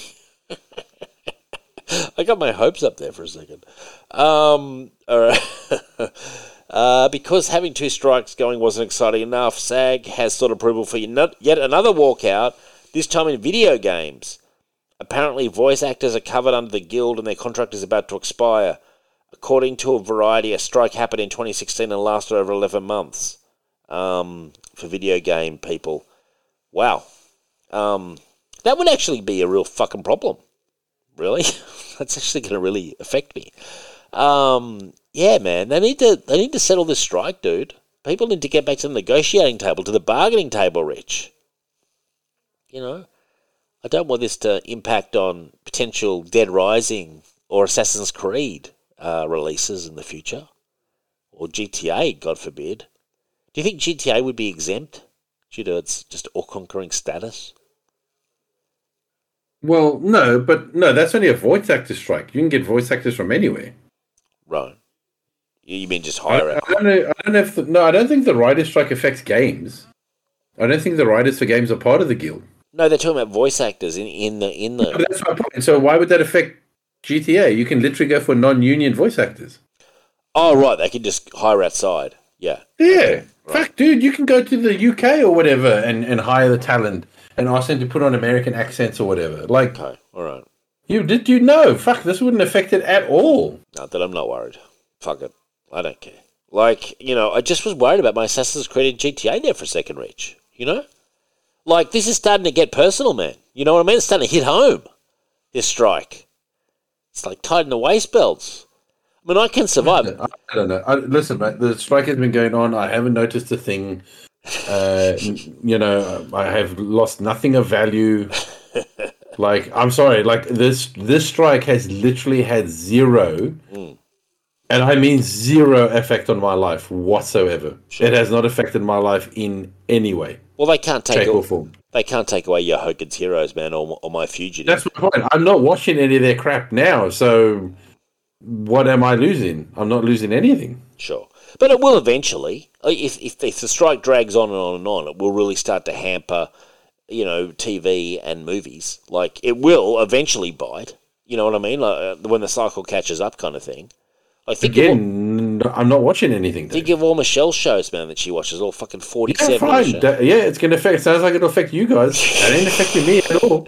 I watch more anime now because of my girlfriend. Right. That's not affected by the writer's strike. We just finished watching the original Dragon Ball. We're now going to start on Dragon Ball Z. Sure. Because she wants to keep watching the Dragon Ball. I don't know if she'll enjoy it as much, but yeah, we'll give it a go. Sure. We're still watching. She really enjoyed the last Mission Impossible movie, so we're watching all the Mission Impossible movies. Good. She's really been enjoying the James Bond movies. We just finished the Roger Moore. Okay. Wow. Oh, by the way, I was watching A View to a Kill, and there's a Russian guy. He's talking to the Christopher Walken character, and there's a guy standing behind him, and I'm looking at him. And I'm looking at him, and I'm like, fucking guy looks like Dolph Lundgren. Yeah. And then I paused it, and lo and behold, it was his very first movie. Wow. I did not know that until that day. Yeah, neither did I. That's interesting. No speaking or whatever, just stood there. Wow. But the whole time I'm staring at him, I'm like, and every time they cut away, I'm like, I swear to God, that looks like Dolph Lundgren. And then I looked it up. And he was so far down on even though it's Dolph Lundgren, he was so far down on the goddamn casting sheet on like IMDb. Like you think you'd put a bit more up, seeing he's a big name now. But anyway, that was fun. So we've just finished the Roger Moore. So now we're going to be on to the Timothy Dalton. So no, dude, this strike will never catch up to anything in my life. You're doing okay. You're doing okay. I'm good. Yeah, I am. Okay. The best I've ever been. I'm trying to make it dramatic, and Rich is just like saying, it's all good here. There's no problems. He's got his anime, you've got your girlfriend, you've got the cosplay going on. I got James Bond, I got it all, buddy. Yeah, I got it all. I'm living the life, I'm living the dream. Well, I can't say it's really impacted on my life too much, other than Deadpool 3's been hindered, and Avengers Secret Wars, is hindered. But these are problems that the whole world's having, not just personal. But when I thought for a second Assassin's Creed was going to be impacted, there was a bit of concern. No, none of the games are really impacted. Well, I could keep going then, man. Well, voice acting, that's the voice actors have got to be a little bit careful because unlike the writers, so that's the thing. It's a weird thing in Hollywood. The writers, you have to be in a guild, otherwise you cannot write. Sure. But not voice actors. You've got union and non-union voice actors. And because games are made all over the world, you don't have to make it in America. Yeah. You don't have to get the voice talent from America. Like, you are not restricted. So, no. Voice actors, I think, need to be a little bit careful because they have tried a couple of times, and a lot of the times the companies will just go to non-union voice actors. So, okay. Words of caution, man. Caution. Well, I'm not saying they shouldn't fight for more. I'm just saying they need to be a little bit more careful. I'd be a bit more careful just hitching your wagon to this when, unfortunately, you don't have the luxury of they can't do it without us. No, yeah, they're very replaceable is what you're saying, basically. Yeah? Yeah. Super replaceable. Wow. That's real life, man. Jesus Christ, it'd be tough if you're, in a... I've never ever been ever in my life been in a position where anyone's gone on strike and I've had pressure to, be on strike and all that kind of stuff. That's never happened to me in my life. I hope it never does. But geez, it'd be hard if, you're not going to get paid and you've got to work out, what you're going to do and stuff. Like, you know what I mean? Like, it would be potentially quite difficult, If you've got no sort of power, if you're just a member of the union and the negotiations are dragging on and stuff, like, it could be, quite hard, really. And as you say, I mean, some people, don't get hired again kind of thing, or they get replaced. And that's, the unfortunate thing is, whether they're right or wrong, even if you don't agree with them, you are part of that guild and that union. Sure. So if they strike, that's it. Yeah, you're striking. You don't have any recourse to. So even if you were like, well, listen, I'm a writer, but let's say my husband works, I enjoy writing, but we don't live off this money, sure, but I enjoy writing.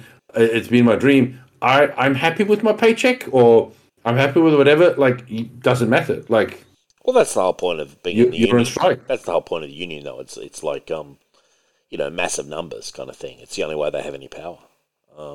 Otherwise, they have no power. But I'm not a fan of the union. I'm not sitting here.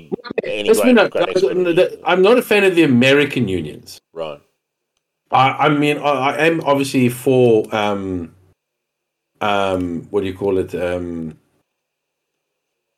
Job protection and all that. I just don't like the way that because I feel like the American unions are almost run like racketeering. Oh yeah, no, there's always what I mean. I just they run. It almost feels like a mafioso type thing where there is that element. The stories of embezzling and people stealing like the pension money and all that sort of shit from like I don't know. I prefer the Australian system. Yeah. No, look, dude. There's there's definitely you've definitely hit on some big points that are quite relevant. Like that is a factor when it comes to unions. There's a lot of corruption in unions. There's a lot of corruption in politics in general, and unions are a form of politics. I think the ideals of the union are actually quite good in essence, but I mean, there's been a legacy of hardcore corruption. But then again, look at what they're up against, these major corporates that, are not in it for any sort of reason other than profit, that don't have anyone's best interest at heart other than themselves, really, and, technically their shareholders. So, I'm supportive of the strikers in general. I'm just saying I'm just saying from a man on the street perspective, if that was your paying gig, and this strike has been dragging on since, I think, May. And it's all well and good for us, man. Like, it's rolling on and it hasn't affected us one iota. And we're in, decent paying jobs and we're living our lives. But if you were the writer who's dependent on a weekly paycheck, Jesus Christ, you'd be out there pretty quickly, I imagine, if you're working over there in the States. Like, everything's expensive, and, ethics and all that kind of stuff don't pay the bills. You know what I mean? You'd have to be maybe Uber driving, or maybe you're lucky and have a second job, which you could go more into. It depends. But God, I'm sure there'd be some horror stories out there. Now, Ahsoka Tano. I won't bore everyone with the description. This was probably. I was talking to Ralph, and shout out to Ralph Angelo, a friend over at the Dixon verse, Chuck Dixon's board, great guy. He was saying he's enjoying it, and I said, me too. Michelle and I enjoyed it. This was probably a quieter episode than most. Ray Stevenson's very good. There's like not a death scene, but it seemed like when she fought Ray Stevenson's character, who I believe was in Rebels, she got tossed off a massive platform, and it's like as if she died, although, of course, I'm sure we know she's not going to die. It's her show after all. Ray Stevenson's character wasn't in Rebels. Really? I saw a picture of his Rebels thing. There was a picture of him in Rebels compared to his live action. Dude. No, I've watched Rebels every single episode. Okay. Wow. Well, that's interesting. Anyway, whatever. He fought her, and it seemed like she died. But anyway, she went to, I don't know, she sort of woke up, probably in some sort of a limbo kind of scenario, and she met Hayden Christensen, who was there, as Michelle said, looking weirdly de-aged. So that was kind of how the episode ended. She I guess a Force ghost, but he didn't actually look like a Force ghost. Ray Stevenson did the voice of a character. Yes. In Rebels, but that's not his character. That character he's playing is not. Oh, really? The character. Oh, I thought it must have been because. No, that's what I said to you. That character was never in. He voiced the guy named Gar Saxon. Yes. Yeah, I'm looking at it now. Yeah. Okay. Well, I don't know what the name of the guy is he's playing in this. I don't. Well, the guy playing this is some dark Jedi or something. Yeah, he's a dark Jedi. He's a pretty cool character, actually. Yeah, I'm sure he would be. Yeah, he's pretty good. It's Ray Stevenson. Yeah, he's probably good. Be the best thing in that goddamn show, and unfortunately now he's dead. So what's the point of watching it? Man, you know what, Rich? I'm going to say this to you, man. He can't come back, unfortunately, and save the second season. Dude, you seriously should check this show out. It's not bad, honestly. I know you think it's going to suck and everything, but like it is honestly quite entertaining as a show. And there's some good lightsaber battles in it. There's some excellent lightsaber battles in that episode. Sabine goes up against Ray Stevenson's little flunky, and they have a big fight. And Ray Stevenson versus Ahsoka Tano. And it's a pretty good fight, actually. And no, I'm good, bro. Man, you're missing out, Rich. You're missing out. No, I'm really not. Dude, I can understand you not watching Indiana Jones, but I'm telling you that this is more like old school Star Wars, dude. This is more like New Hope. I don't. Considering I've probably watched the old Star Wars 50 times and read all the books and played all the games, I don't know if you can say what classic and what old school Star Wars is. Well, I can. I've definitely watched. Not from my perspective, though. Like we have very different perspective of what old Star Wars is. Sure, but it's pretty. What I'm saying is it's pretty good. Like it's definitely going for that feel. Dave, I have no interest in Disney Star Wars anymore. It's dead. Wow. It's gone. I do not care. Okay. I don't care about this abomination that they are calling Star Wars and anything. I don't care about their retcons. I don't care about their interpretation of the Force and the Jedi and Yoda and what a fuckwit he was and how he fucked up everything and he's had the worst students. I just don't give a fuck. I don't give a fuck about the interpretation of Star Wars. I really don't. Yeah, you're off. Fair enough, man. All right. Well, anyway, moving on. We've got some stuff here about Disney Plus, Rich. You want to take this? There's been some release dates that have changed or something? What's happened at Disney Plus? Oh, well, just because of the strike, so obviously they're pushing shit back. So, like, just a ton of stuff has been pushed back to 2024, including the new X-Men cartoon, which is bullshit. Their What If shitty series, Agatha Harkness and the 52 different names that the show is being called. Is she really got her own show? Even Ironheart, I think, has been delayed as well. Oh, who the fuck cares about that? Yeah, well, the only one I think that's still coming out on time is the Loki one, but that's it. Everything else has been pushed back to 2024. Wow, okay. Well, Loki's still coming out at least. That's something. Oh, my Lord. Did you hear about this with James Gunn? So, I mean, it's kind of funny. 11 years ago, he was commenting on the Batman movie franchise. He says the Batman 89 film have terrible acting, and he even trashes Jack Nicholson's performance. I want to read out what he wrote about Jack Nicholson. It's ridiculous. I'll read out the whole thing. This is I think, a shout out to Michael who put this in. So this is him on like Facebook, I think. Keaton did have a ridiculous voice. That said, I'd rather put up with a ridiculous voice than with horrible action sequences and acting barely worthy of the Batman TV show. B, I have no idea how you can think that the Burton Batman has more similarities with Moore or Miller's Batman and Joker than Nolan's does. And listen, I have problems with both of Nolan's films. I don't think this is better than the first two. I don't think either one is classic. I don't even really think Batman Begins is good, but they're far superior to the first Batman. C, none of your defenses get by the fact that despite the first dark cinematic take on Batman, so what? Stallone's Judge Dredd was the first dark take on Judge Dredd. The movie is awful. Oh yeah, Jack Nicholson as the Joker is Jack Nicholson in The Shining with shitty clown makeup. Fuck you, everyone involved with that travesty. Like, fuck you, James Gunn. Like, I know James Gunn was like a real edgelord back in the day, you know, and all that, but that's a classic example of just a guy very high on his own supply, you know? Like, just, I mean, it is what it is. I mean, it's 11 years ago. I don't really give a shit that much, but he was a fucking clown. Do you think, Rich? Oh no, I mean, I'm pretty sure that was probably from his edgelord days. You know, yeah, where he, you know, God, he's, you know, well, I mean, you remember the fucking comments he made. Yeah, you talk about his fucking scandals and stuff and all that. The guy is such a fucking edgelord. Like even now, where you would think he would grow, he's grown out of it. Yeah. His Peacemaker and Suicide Squad movies show me he is definitely still an edgelord who thinks. Yeah. He probably still thinks rape jokes are funny. Like, I'm not surprised he said this back in the day because he always wants to rub people the wrong way. Sure. You know, because he doesn't want to just be contrarian. He wants to piss you off. Yeah. So no, am I surprised that he said something like that years ago? No. Yeah, I'm not surprised. I mean, you know, it's pathetic, but I'm not surprised. Yeah, like yeah, I'm the same. Like, I mean, okay, whatever. Like, yeah, exactly. It's almost like, is that the best you got, pal? You know, like, I'd take fucking Batman '89 over nearly all of your movies. You know, like seriously, like fuck you as well for your comments about Jack Nicholson. You know, that was a low fucking blow. You know. Oh yeah. He's not doing it to make a point. He's just doing it to piss people off.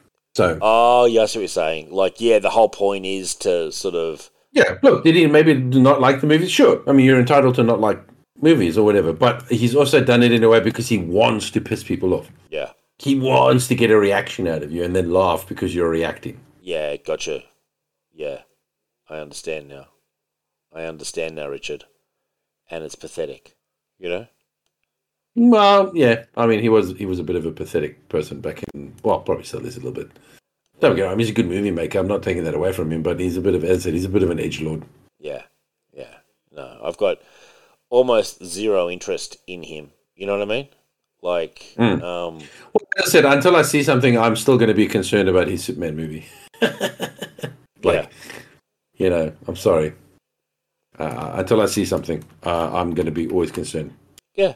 I think you're right to be. Like, honestly, I mean, the thing is, it's very easy to sit on your high horse and cast aspersions about other movies. You know, it's we do it ourselves. It's not hard. You know what I mean? It's very easy to pick flaws in things, and it's very easy to be what he's being, which is just like, I don't like it. It was a huge hit. Everyone loved it at the time. Batman '89 was easily one of the biggest movies of that year, if not decade. It was enormous, you know. It's very easy 20, 30 years later to try to pick flaws in something like that. But guess what's hard? You're stepping into a failing franchise. You've lost your lead. You're starting from the start. You've got a lot of negatives against you, you know, in terms of perception. And you've got to come up with a good Superman movie. And there probably hasn't been a good Superman movie in a long, long time, you know. Yeah, but that's hard. Also just say, but this is where it just shows you where DC always kind of make the wrong choices, right? Is they're not doing well. You know what I mean? They've compared to Marvel, they've been a bit of a failure. You know, they've not succeeded. And then of course the person they hire to save them is the guy who now gets pulled up for disparaging some of the best movies that they've made. Yeah. If DC would make the decision. Do you know what I mean? Of course, that's how things would work out for DC. So I just find that hilarious. That is no matter what decisions they make, it's always the wrong, or it's always questionable. Yeah, no, I agree. It's funny, like, to be honest, man. Like, because the thing is, the guy is a good filmmaker. Like, he has made some good movies. Like, I enjoyed that last Guardians movie quite a lot, actually. Much more than I thought I would. Much more than the second one. You know, I really... You said to me that I would probably enjoy it, and I really did. You know, I really thought that was a really good Marvel movie, far better than most of the Marvel movies I can remember seeing in recent years, you know? So he can do it, you know, and I actually believe he could do a good Superman. I really believe it, but yes, you're buying the package, and the package was quite a douchebag online for a number of years. And, you know, like, is it, like, this is a thing. I was thinking about this today. Yeah, it's a douchebag move and a stupid move to be putting shit on Batman 89 and stuff and whatever, like, talking shit. But he hasn't murdered anybody. You know what I mean? Like, it's not the end of the world kind of thing. You know, like, that's the other side of the equation to me, Rich. Like, really, at the end of the day, in all honesty, it's a storm in a very small storm in a very small teacup. You know? Like, honestly. Like, so, you know what? It's funny to me, like, and it's silly. And, you know, he was an idiot to be saying that kind of shit when he was trying to break into the movie industry. Like, it's just dumb. But what can you say? I guarantee you strip away the bullshit, he'd still be that same fucking little bitch now. You know, but I'm sure he can make a movie. Because people don't change that much. Those guys who are like that, who are so high in their own supply, all the success that he's had over the last decade would only have intensified that shit, man. You know?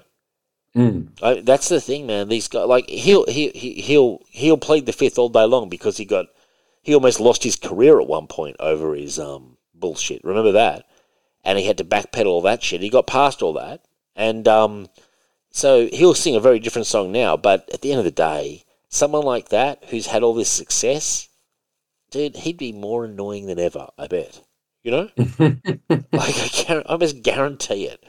Anyway, whatever. Let's just hope he makes a good Superman movie. I don't really fucking care that much about his personality. He seems to be a very annoying person to me. An 8.7 million year old skull suggests we didn't evolve in Africa after all. My dad is constantly saying this, and actually I'm going to give this news item to my dad. My dad is convinced that he always, like, and I have no idea. He always says that he believes civilization sprang from different parts of the planet. And I'm always like, well, I don't know. I don't really care even. But they found some skull dude a long way from Africa and suggesting that Africa wasn't the only cradle of civilization. Your thoughts, Rich? Yeah. Yeah, very much duh. Yeah, you're just like, yes, you expected this? Yeah, but you know, this is why people go, ha ha, you see, everything came from Africa and all that. I'm like, yeah, but before that, we thought it came from somewhere else. Sure. So, you know, just wait. Like, yeah, slow down. We haven't discovered everything yet. You know what I mean? Yeah. Like, Earth is a big place. We've got lots of layers. Sure. Of dirt and all that. That's why I said, until something's proven, Dave, I just can't. You can't jump on board. I can't jump on board. And we have discovered so many old bones that keep rewriting our understanding of history that I'm like, well, then I'll just keep waiting for the next bone. Until I'm dead, and then I'll be like, well, that's the last I'll hear about it. Where do you think the aliens factor in on this one, Rich? Nowhere, Dave. I'm pretty confident they're involved. Now, I'm glad you're confident, Dave. The 1992 Chevrolet Corvette-based Batmobile has been sold for $269,999 US, approximately 420k Australian. That is significantly higher than the $195k paid for a replica signed by show star Adam West back in 2018. Wow. Every C4 Corvette in America has now been converted to a Batmobile with someone's little Stinger. That's actually kind of cool. So someone just converted it and then sold it for that much. Is that right? Apparently. Wow. That's a fucking massive return, I would have thought. You know? Yeah. On investment. Like, really? Did you see this? The former Smash Mouth lead singer Steve Harwell dies at 56. He had alcoholism. He was crazy. He was off the edge by the end, man. Do you remember? Yeah, 56. Yeah, I heard about that. I was like, shit, that came out of the blue as well. Yeah, and I was reading into it, man. In his last days, he was not in his best form at all. He was performing Nazi salutes at a concert. Really? I never heard that. His last concert, he was apparently drunk and, you know, really just kind of like out of it. And he was performing Nazi salutes and various things. And then he quit after that. I think he kind of like hit rock bottom on stage. There was something amusing. No, I'm far be it from me to defend Kim Kardashian because I can't stand her, but she apparently shared bikini photos, which I'm looking at right now. Actually quite nice, but anyway, and she said all that glitters is gold. And apparently all these people were criticizing her that she was like slamming on Smash Mouth because Smash Mouth had a song that mentioned, only shooting stars, that song, But anyway, the point was, like, I don't know, does Smash Mouth own the rights to All That Glitters Is Gold? I don't think so. I have no idea. Well, no, I don't think they do, but people were really laying into her. And I was just like, wow, this saying's been around for a long time before Smash Mouth were a thing. And Smash Mouth were a thing for about 5 seconds, too. But to be fair, most probably people think that Smash Mouth made the song that they covered from the Monkees, so I don't know. Yeah, I don't know. I was confused. Like, also Smash Mouth was sort of like here and gone in my memory. Anyway, they were big for 5 seconds. Oh yeah. For a couple of years because they had a hit with the Shrek and they also had a hit with the Mystery Men. Yeah. But yeah, no, I completely agree. They weren't exactly like, wow, what do you call it? Discography of. Well, it wasn't the Rolling Stones or something, where they're just like, who have just apparently released their first original album in fucking 20 million years. Well, their first single, Angry, from the new album that's coming out in November, yeah. And by the way, can I also mention Bob Dylan live at Bukodan in Japan, the 78 tour, or 77 or 78 tour, that full album release, I think it's a triple album, is going to be coming out in November as well. So 2 big releases in November, Hackney Diamonds from the Rolling Stones with their great song Anger, and we've got Bob Dylan coming back with Live at Bukodan, the complete collection. And I am fucking excited, man. I was playing Angry all day today. That's the new Rolling Stones song. It's good stuff, man. Were you now? I sure was, man. I'm in it, man. I'm whenever I'm in the car now, I'm going, hey Siri, and she's gonna, she pipes up, and I say, play the Essential Rolling Stones, and I'm gonna have to shut it down before she does it. She knows exactly. Hey Siri, don't do that. But it's great. So constantly in the car. And Michelle made a comment today because I said, if the Rolling Stones tour, we're going. And she's like, no, too expensive. I don't like them. And I'm like, it's happening, because have you ever seen them live, man? No, God, no. I'd love to see them live, dude. I fucking need it, man. I need it bad.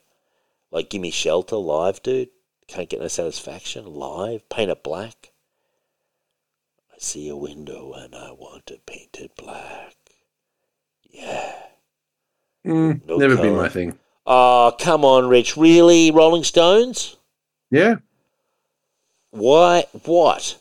Richard. I don't know. I think I picked it up from my dad. Like, he didn't really like them and so never really played their music and all that. And so I never really grew up with it and never really did anything for me when I did hear it years later. So wow.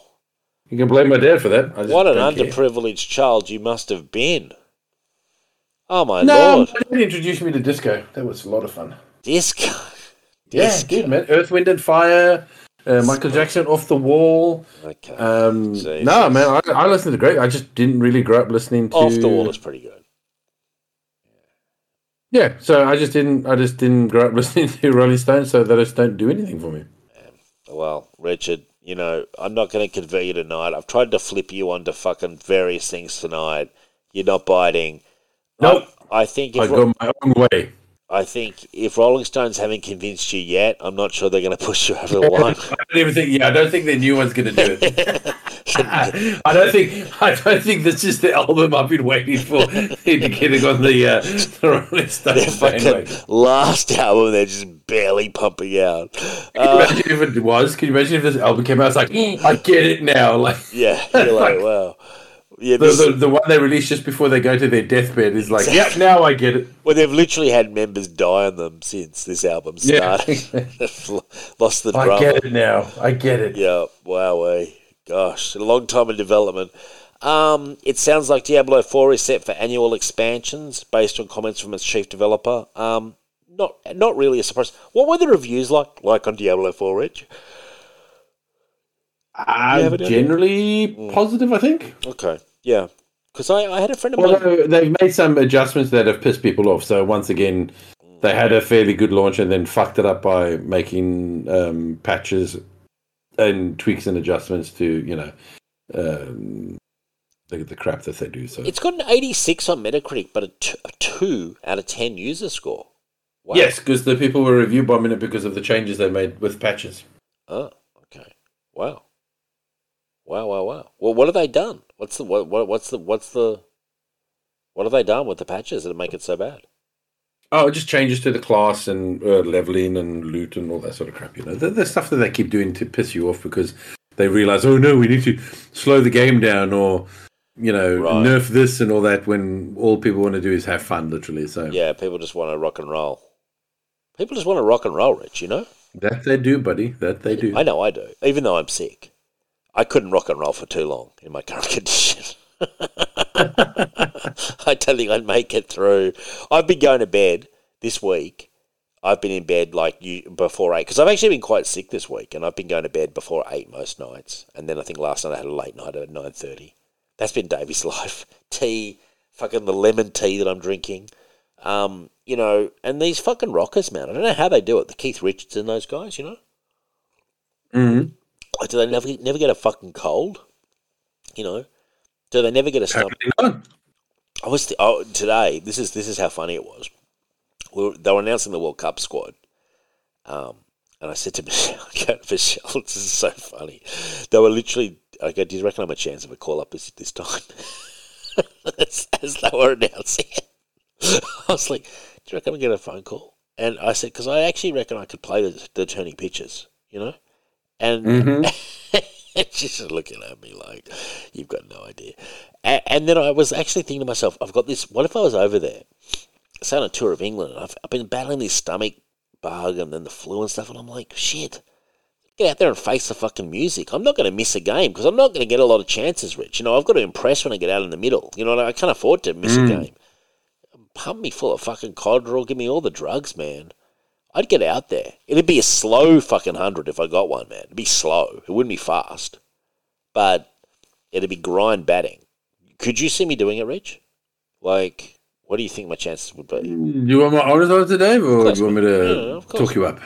Well, I mean, you know that I'm a gritty performer, man. You know that I can hold my wicket. Well, what do you think, out there in the field of battle? Like right now, Dave? Sure, yeah, definitely. No. No. within 20 minutes, you'll be like, fuck, can't do this. My back, my leg. Just get me off. Give me the tea. Give me a pack. Something. I can't do this. It's probably right. I mean, I'm struggling to this fucking show tonight, Even, I'm not even sure if 20 years ago Dave could.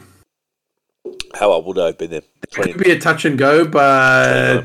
Because even 20 years ago, you were a bit like, this back of mine really plays up every now and again. That's when it started. Yep, that's true, man. I did my masseuse on the tour. G.I. Joe gets the Streets of Rage treatment in a brand new arcade-style brawler. I actually reckon this sounds fun. Yeah, I had the trailer got shared with me. It doesn't look as good as the recent Ninja Turtles one, but still looks like a hell of a lot of fun. I mean, I love those sort of side-scrolling beat 'em ups. I played that so much in the arcades. Did the X-Men one, the Avengers one, Double Dragon, all that sort of shit. So I'm always down for another side, but. It definitely looks like fun. Again, I don't know if it'll be as good as the most recent Turtles, but it still looks like fun. So worth probably checking out. Yeah, I reckon so. Now, shopping with the gang, Rich. Basically, it's our section where we look at the week ahead, and sometimes a bit further than that into our crystal ball. Shout out to King's Comics, Sydney's premier comic location, who supply the weekly list. Now. Next week, or this week upcoming, Wolverine Omnibus Volume 4 hardcovers coming out. I will 100% be getting that. Volume 5 is also solicited for early next year, so pick up Volume 4 if you're a Wolverine fan, and why wouldn't you be, Rich? And also Captain America Lives Omnibus, which is, I think, the second Omnibus of Ed Brubaker is getting a reprint. I already have it. I think his whole run should be collected in 3 omnibuses. In fact, they're actually quite slender omnibuses, but it's a great Captain America run.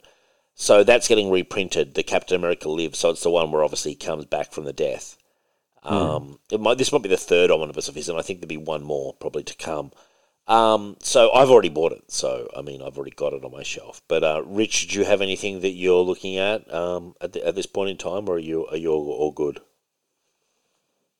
No, at the moment, all good. At the moment, I am looking at getting some more Superman stuff, but not right now. Have you got the hard covers of the Burn Man of Steel that they've put out, the 4 volumes of it? The John Byrne one? Yes, the Man of Steel, volumes 1, 2, 3. I think I have 2 of them. Yeah, because I'm thinking, I've got the first one, but I'm thinking I might get 2, 3, and 4. Because I was reading, I've got them digitally, and I started reading volume 2, and I was like, this is actually pretty good, you know? Oh, no, they are really good. Yeah, okay. Yeah, no, I think they're... Definitely recommend if... Yeah, I want to own them as well, so that's definitely on my radar. All right, well, that's on both our radars then. Weekly Comics, Rich. Woo! First one up was Birds of Prey 1. All I will say about this is I thought this was unexpectedly good. And I also enjoyed the artwork as well, which I thought was a very unique art style. I've always liked Kelly Thompson, the writer, from what little I've read of her. I haven't read a ton of her stuff. I believe this is her first DC work. She's done quite a lot of Marvel. I mean, I'm always up for Birds of Prey. For a first issue, I thought this was pretty entertaining. What did you think, Reg? Opposite reaction. Wow. What did probably best way I can describe it. Really? See, I thought it was kind of fun. Like, honestly, was it? Well, I thought it was. You know, interesting. She writes one of my favorite characters, Big Barda, like a retard. Literally has, you know, I mean, luckily none of these women have got dicks because they seem to like sucking each other off. Wow. You know, just praising each other to the fucking moon. Okay. No, man, art, fucking, oh, Jesus, you even like the art? I liked the art for what it was. So it was very is what's wrong with comic books today, man? Well, I found it was, I just thought it was a bit different. I don't know. I just thought it was a bit... I'm just tired of my fucking comic book art not looking like comic book art, man. I fucking want it to look like superhero art. I'm tired of this fucking funny cartoon slice of life fucking drawings that I'm getting, man. I want fucking superheroes to look like superheroes, man. Sure. Okay. I mean, is that so much to ask that I get like comics that look like they made to be superheroes? Well, and by the way, is Birds of Prey just a fucking generic? It's an all girls team. Let's just get every fucking girl we can think of. Yes. And put them on a team now. That's what Birds of Prey is now. Yes. Not a tight knit group of 2 friends and a third becoming a friend, like doing their thing. It's now just it's just now an all girl boss team. Like, well, yeah, that's what it's become, like a chick flick kind of like girl squad. Well, sign me the fuck out of there. So are you telling me you won't be doing this month by month? I definitely will not. This is all the things that are wrong with I've got a question. I've got a question, actually. Since when is Batgirl so fucking talkative? I thought she was a mute. Because Thompson needs her to be talkative, I guess, and cute, and you know, she's just so precious, and she's getting big borders. Ha, little bat, you know good, tell story. Me am tell story for you. Ha, am bat boy. Like, fuck, man. Jesus Christ, way to make Barda sound like a fucking retard. Okay. So you weren't happy, basically. Fuck off. Like, nah, man. And then we're going to have fucking Harley Quinn. Go and have a book without what? We're doing a girl group? Gotta have Harley Quinn. Gotta have her. Well, I liked that she was there. You know? Oh, shock and fucking horror. Dave liked that Harley Quinn was in the book. Wow. Didn't expect that, Dave. You surprised me there. I'm guessing that's sarcasm. Well, okay, Rich has slammed it. I enjoyed it. I don't know.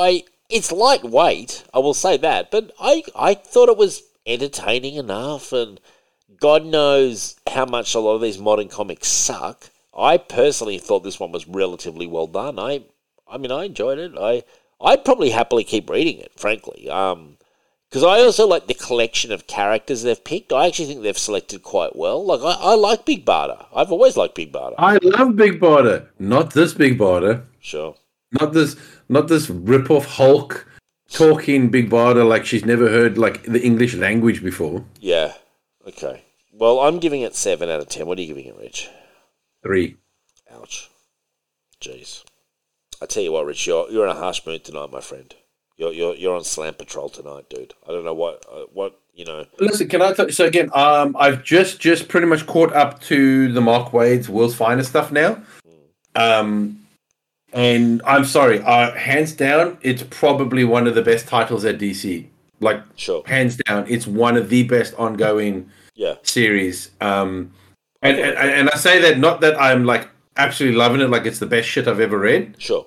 But it is far more entertaining and at least true to the characters than what the shit that I just read with this Birds of Prey, which doesn't even feel like a proper DC characters and all that sort of stuff. Like the most recent one, it was actually fantastic. Guess what? You know what Mark Waid actually did in the most recent storyline? He did a fucking Amazo story.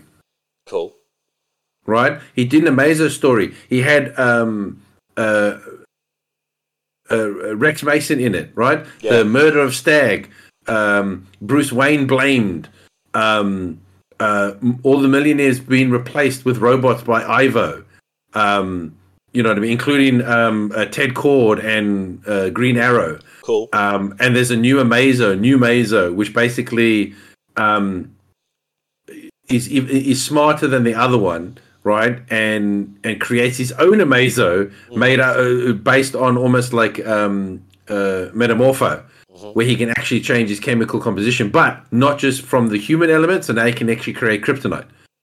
It's like, my God, what a fucking better story, and I feel like I'm reading a superhero book again. Yeah. My God, my characters are being superheroes. What a fucking novel concept. Yeah.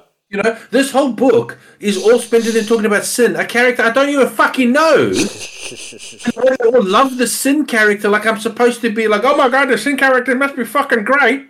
Yeah. I don't know who this character is. I must admit, I don't either, actually. That's a good point. It's supposed to be her adopted sister bullshit, some whatever. Okay, I don't know who the fuck you actually writing a book where someone is in danger and she's formed, and I don't know who the person is. Yep. Am I supposed to care? You are supposed to, but I'm guessing you didn't. But you know, I didn't know who it was either, to be honest. I mean, sure, you're getting kidnapped, for God's sakes. This is the number one issue. Yeah. Good point. Show me some interaction between her and Diana or something. Diana, and then show me her getting kidnapped or something. But you start the book with her being kidnapped, and then like I'm supposed to care about a character that I haven't even seen on the page. Yeah, no, I was confused when they said it's about Sin. I thought they meant just Sin, the concept, and I was, I was literally like, who, what, where am I? Pretty, well, damning from you, Rich. Really, I mean, you. No, I'm sorry, it's terrible, man. Really? I'm sorry. This book is just an example of what is wrong. Yeah, that's it. What is wrong? No, seriously, this is why the comic book, the Western comic book media is dying, man. It's books like this. You reckon? Yeah. Wow. I don't know. I mean, I didn't... Look, it's not saving anything, but I didn't mind it for what it was, honestly. I gave it 7. I see your points, and I do agree that they should have said what Sin was even, like showing us something so new readers know what the fuck is happening. That would have been nice. But, you know, dude, they always fuck over people. I'd have to give it another read, but, I mean, I guess I had very low expectations, you know, as well. Super low. But, you know, I think your review is perfectly valid. Now, let's move away from Birds of Prey, because clearly it wasn't your cup of tea. Rich, what about my flashbacks? 358 and 359 Action Comics. Superman. Hell of a lot more enjoyable. Oh, my God, yes. Oh, please. Thank you, Richard. Yes. I was going to say, if you had a problem with these, you got a problem with life, because I fucking love these ones. How good was this crime story, man, with Superman, and the whole the doctor and everything, and like the Superman being framed for murder from a exhibition boxing match. Oh, that's great. Bruce Wayne coming to testify. Yeah. Is it Kurt Swan on art? Is that Kurt Swan on art? Because I don't think it was. I'd love to know who the artist is, because they don't name the artist, which really annoys me. I'm actually going to, while you give your review, I'm going to find out who the artist was, because I'm sure I can find it out online.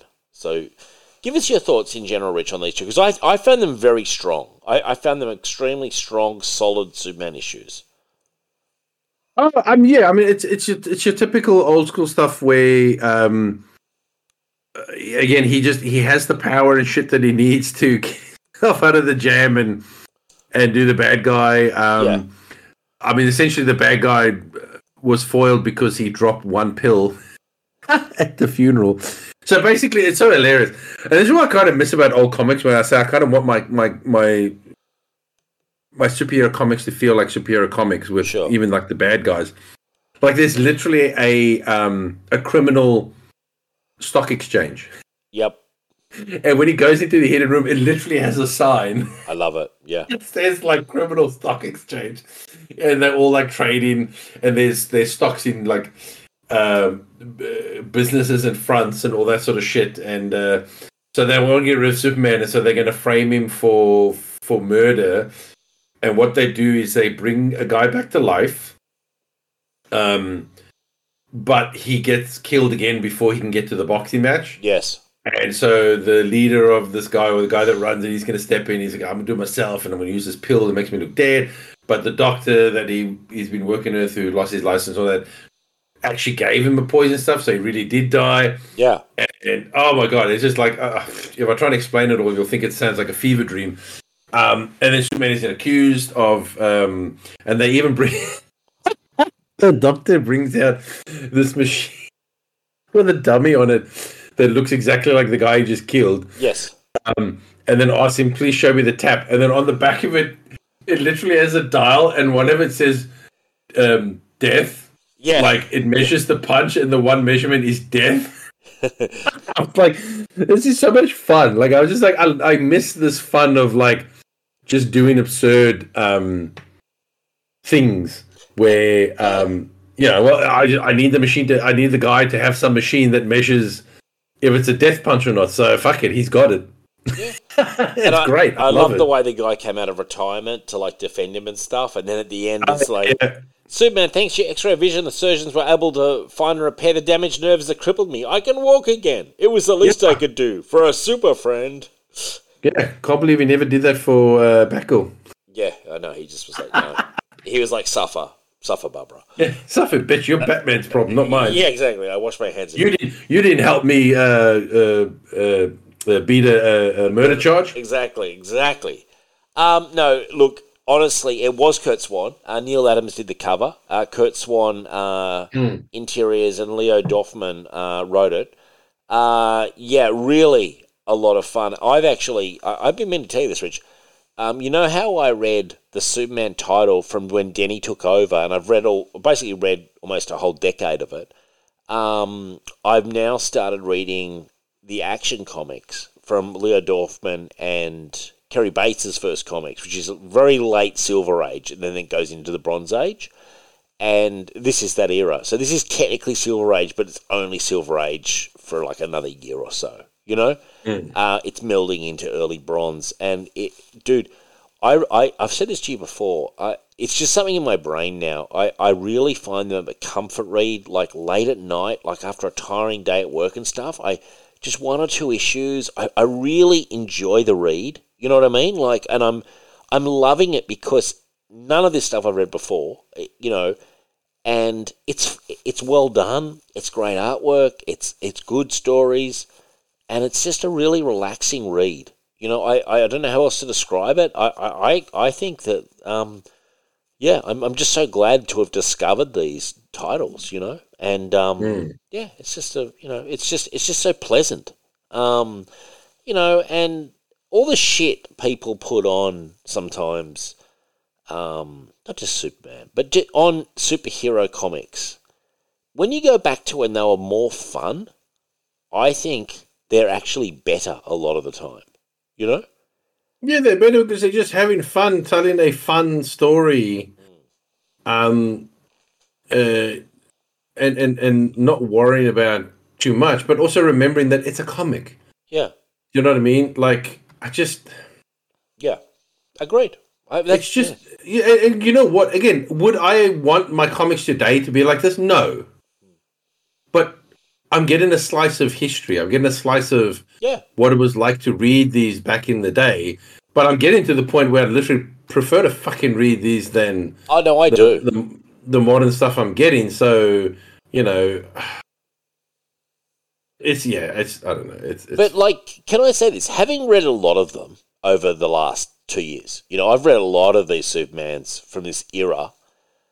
It's not like they're devoid of drama, and some stakes and stuff. Like, they do have them. These stories aren't all just Lois Lane gets tied to the train tracks. It's actually advanced from that quite a long way by the late 60s, 70s, Like, the people I don't think realise that. Like, that stuff was more 40s, 50s. This is like very late 60s into the 70s, and there is a different feel, and you did have different people coming in. And I do feel, I'm so glad that I watched and listened to shows like Word Balloon where John Suntress would interview a lot of the writers from that period. We've had Elliot S. Maggott on the show. He has had him on, he had Marty Pascoe on, he's had Paul Kupperberg on, and they've really given a lot of insights because it was a time of change, and that's, I think, forgotten, you know what I mean? Because people generalise. I don't know. I just think there's a lot of gold in those hills. You know what I mean? And I would hope that I'm not the only person creatively who sees that gold, And I know, I just think it's just a good old dose of good old-fashioned fun comics, really, honestly. And there's a reason why late at night when I've been sick and stuff, just read a couple of issues. I find it very relaxing, puts a smile on my face, and I think it's a Superman that I always envisioned, in a way.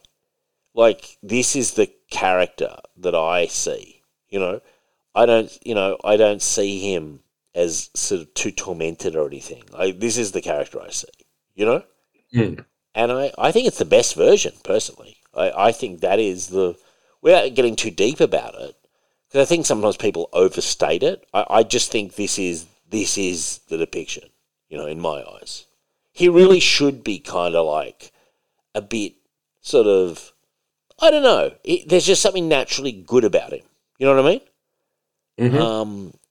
And that doesn't mean you can't put him up against crazy shit. He's constantly up against crazy shit in these comics. Constantly. But I think it's almost like, if I had to think about it, when I first got into, like, even watching comics and, cartoons, etc., the Superman that was in those 70s cartoons that I watched in the very early 80s, you did get the sense it was like an idolized parental figure or something. Do you know what I mean? Mm. Like, that was the vibe, and I think that's where he really works, I think. He is that kind of character. He's sort of above the common muck kind of thing. He's not mired in the thing. I don't know. There's something they got right, I think, and it had fine-tuned by this point. And the shit that happens to him is crazy.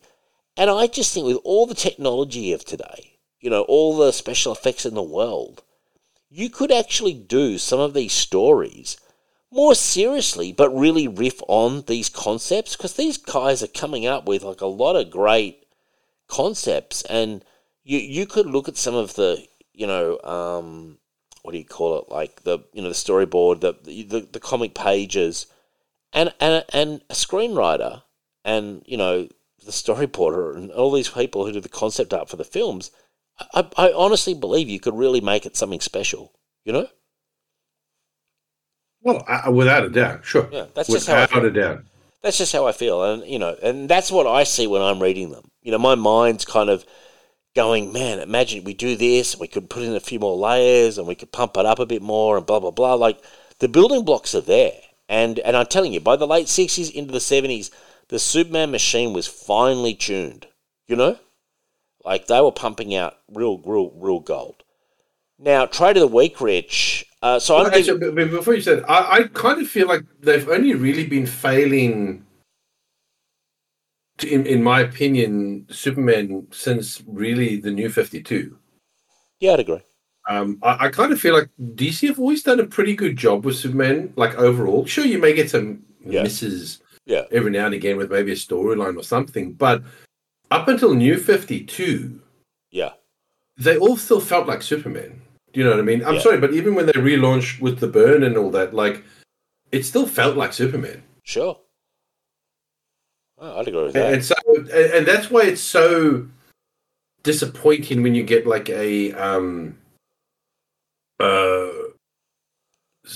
bad Superman takes, because we've not had that many movies of Superman, right? I kind of lumped, obviously you got your Christopher Reeves ones, right? But because they all kind of made around that same time, I kind of lumped them together. And unfortunately, when Singer came in, he didn't make a very good Superman movie. It was a very depressing Superman. Like, he was kind of moping about the whole time. Sure. He always made the city raining. You know what I mean? Like, it was always dark and raining, and when you finally get to see him in action, it's at nighttime. You know what I mean? Like, it doesn't feel like it's hopeful, it's charming, it's colorful.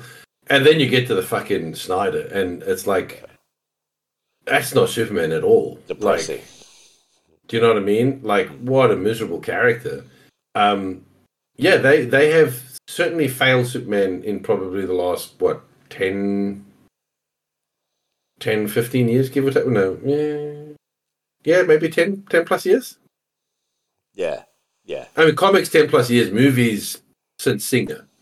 Oh, yeah. And it's such a shame because, you know what? They nailed Superman in the Superman animated TV show and the Justice League cartoon. Yes, they did. They nailed him. Yep. That's like one of the best Supermans. Oh, 100%. Yes. On a screen. 100%, man. 100%. Yeah. So, sure. It's a real show.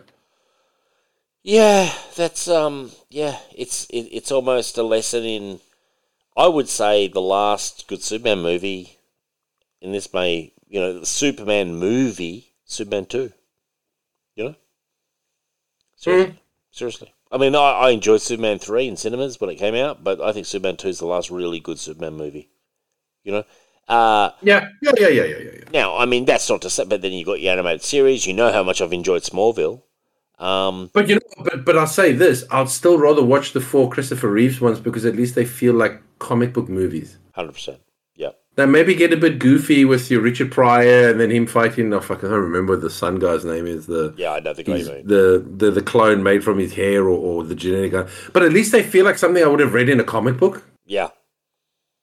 Yeah. Do you know what I mean? Yeah. And there's the one where Superman fights himself. It's Clark Kent versus drunk Superman. It's awesome. That's Superman too. That stuff you got in the comics, man. Yeah. Like, would you say that a step down, put him, but at least I felt like they were from the comics. Yep. No, 100%, man. Yeah, it's funny, isn't it? Like how they're sort of, I second your point. I think more good Superman than bad up until New 52. I mean, I remember a lot of good Superman over the years, from Jeff Loeb, Joe Kelly, Rucker. There's been plenty of good Superman, but I do think New 52 was somewhat of a turning point. There's been less good Superman since then. Absolutely. Yeah. Bendis didn't help, obviously. Bendis was determined to put fucking nails in that coffin. How is the new guy? Have you checked out him? He's not new anymore, but like Kenny Dale Johnson, whatever his name is. No, I'm sorry. I haven't read any Superman. I'm sorry. Like, okay. This is going to sound sort of nasty and all that, but because of what Bendis has done and with John and all that, I just have no interest in reading Superman comics. Like, sure. It kind of does feel a bit ruined to me. And the reason for that is because because John is now a supporting character. Sure. So every time John shows up, I'm just going to be reminded about the Bender shit. Yeah. And what a poor character he's become. You know what I mean? And that's a shame because the Tomasi run from the Rebirth. Yeah, you like that one, don't you? That was fantastic. Like, that was so wonderful because that felt like such a natural progression for Superman. You know what I mean? As I said, I thought it was so brilliant. Superman's always a character that always goes to his parents for advice. Do you know what I mean? They did a fantastic job where if he wasn't sure about something, if he questioned something, he'd go back to the farm. You know, and his mother or his dad would just give him some, not words of like tell him that, but just like impart some wisdom. Or help him find his way to making the right decision or something like that. And I love to see Superman be that now, where he's got this young kid, you know, Damian Wayne's a bit of a bad influence on him, and Superman's trying his best to be like his parents. You know what I mean? And ensure that he grows up. I thought to myself, Jesus, we could have years of great stories and character moments and progression and all that, and it was taken away in literally an instant. Yeah, thanks. In Bendis. literally an instant, that was gone. Oh, because Bendis had teenage kids. And he didn't want to write a 10-year-old. Thanks, Bendis. Thanks, Bendis, for fucking up. You know what I mean? Oh, not even. I mean, I think that's too mild of a word. Yeah.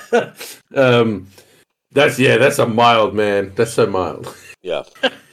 Thanks, Bendis, for learning. Bendis screwed the pooch. Yeah. Thanks, Bendis, for the But you know what? I'm angry at Bendis, but I'm even more angry at DC and editorial for not saying to him, "No, mate, you're not ruining one of our." And you know what pisses me off the most? Well, that my hope was because so they aged him up, right? Which means you could de-age him.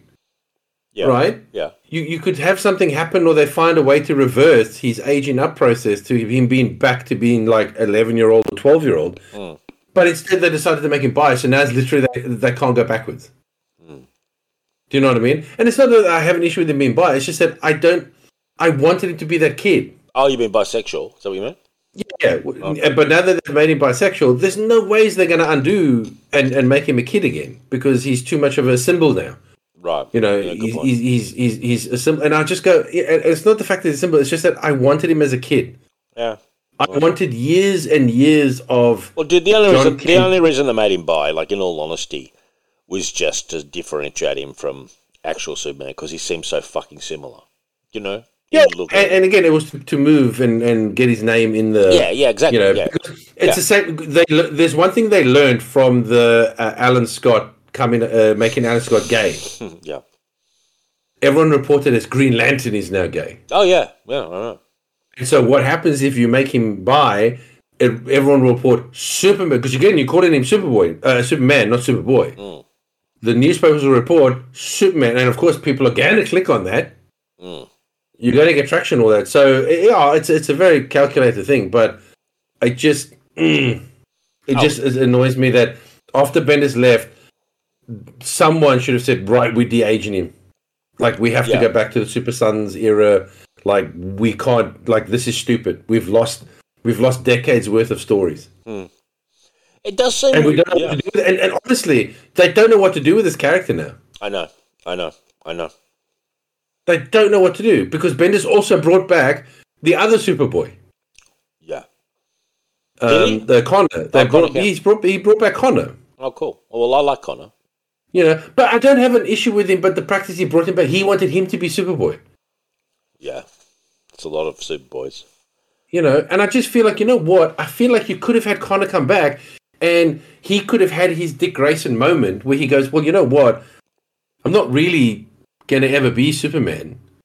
It's a bit silly to call myself Superboy. I'm gonna make my own legacy. I'm gonna create my own name, just like Nightwing did. Superpunk. Like, you know, just like Dick Grayson did. Yeah, well, the Connor Superboy. Yeah, Superpunk. I feel like, he could have been Superpunk or something. Yeah, great. Like, you know, again, I'm only thought about now, so I don't have time to think about names, but I like Superpunk as well. But he could have actually made his own. He could still be part of the Superman family. Sure. but just not be Superboy, and John could be Superboy. Like, oh God.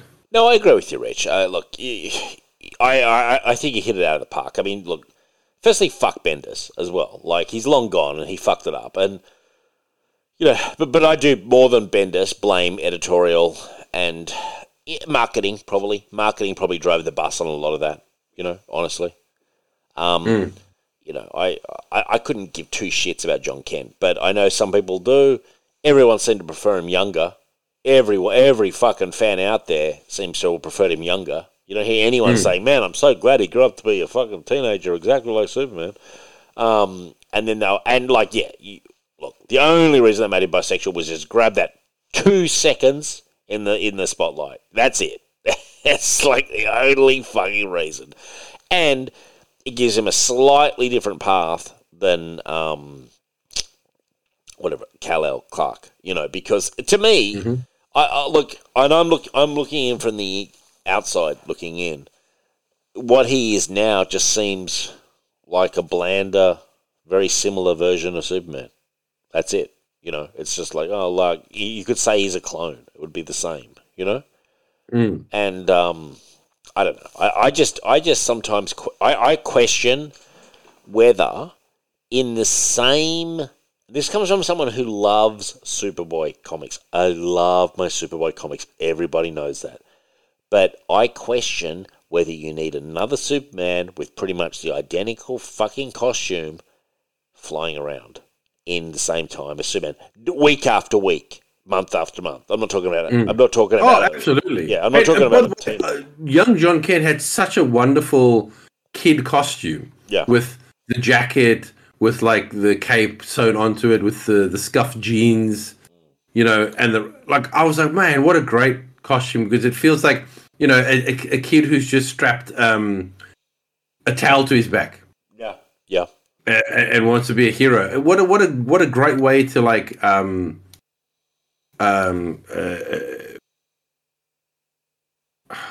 fuck, I forgot the word, like to make that like a representation. Yeah. Of like he looks like the kid who just took the bread blanket, put it on, and was like, I'm Superman now. Like, yeah, definitely. I thought it was brilliant, and yeah, I don't know.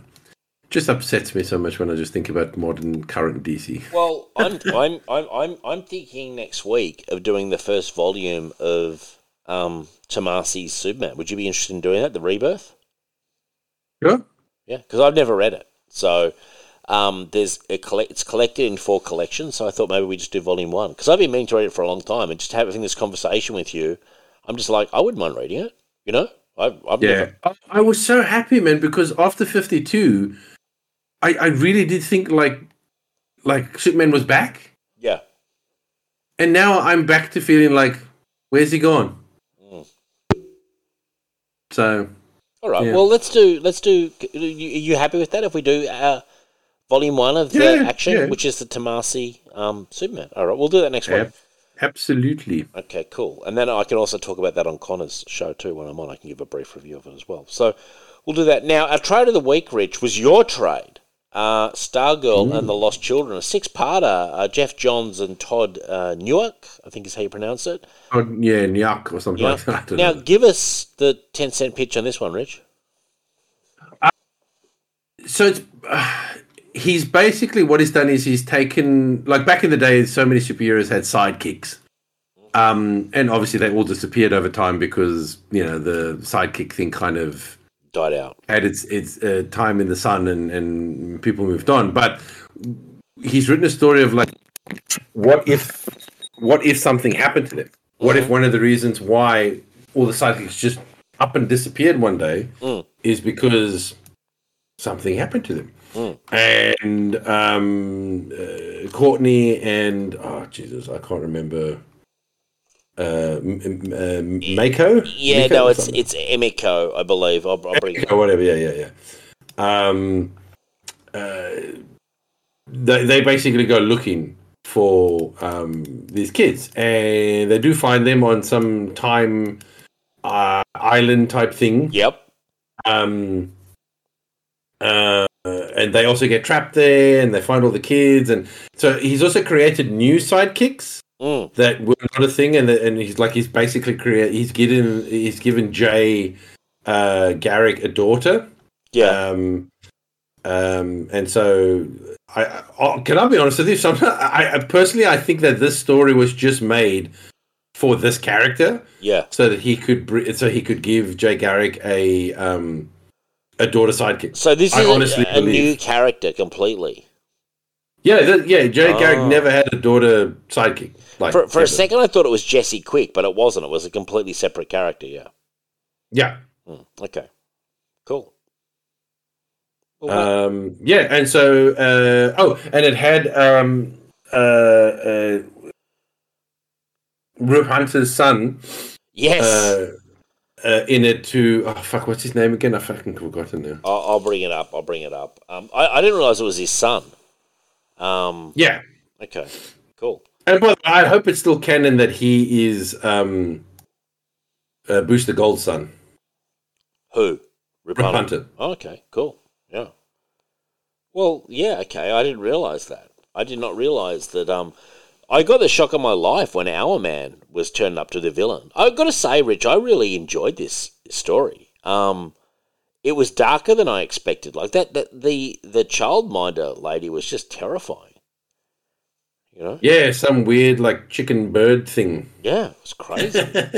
Like I was like, fucking hell, like nightmare material. But like, I honestly didn't know what to expect from this. I was like, because I like Jeff Johns, but you know, Stargirl's fine, but it's not like I'm the biggest fan. But I felt that this was actually really, really pretty good.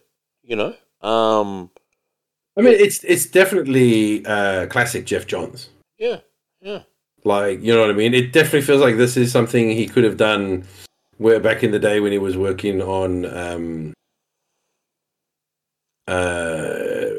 like JSA and all that sort of stuff. Yeah. Definitely feels like something out of that, which is great. I don't know if I'm completely sold on it, just because I hope we're not going to have all these psychics running around. As I said, I'm hoping at the most this was just a vehicle to get this. Oh shit! What's her name again?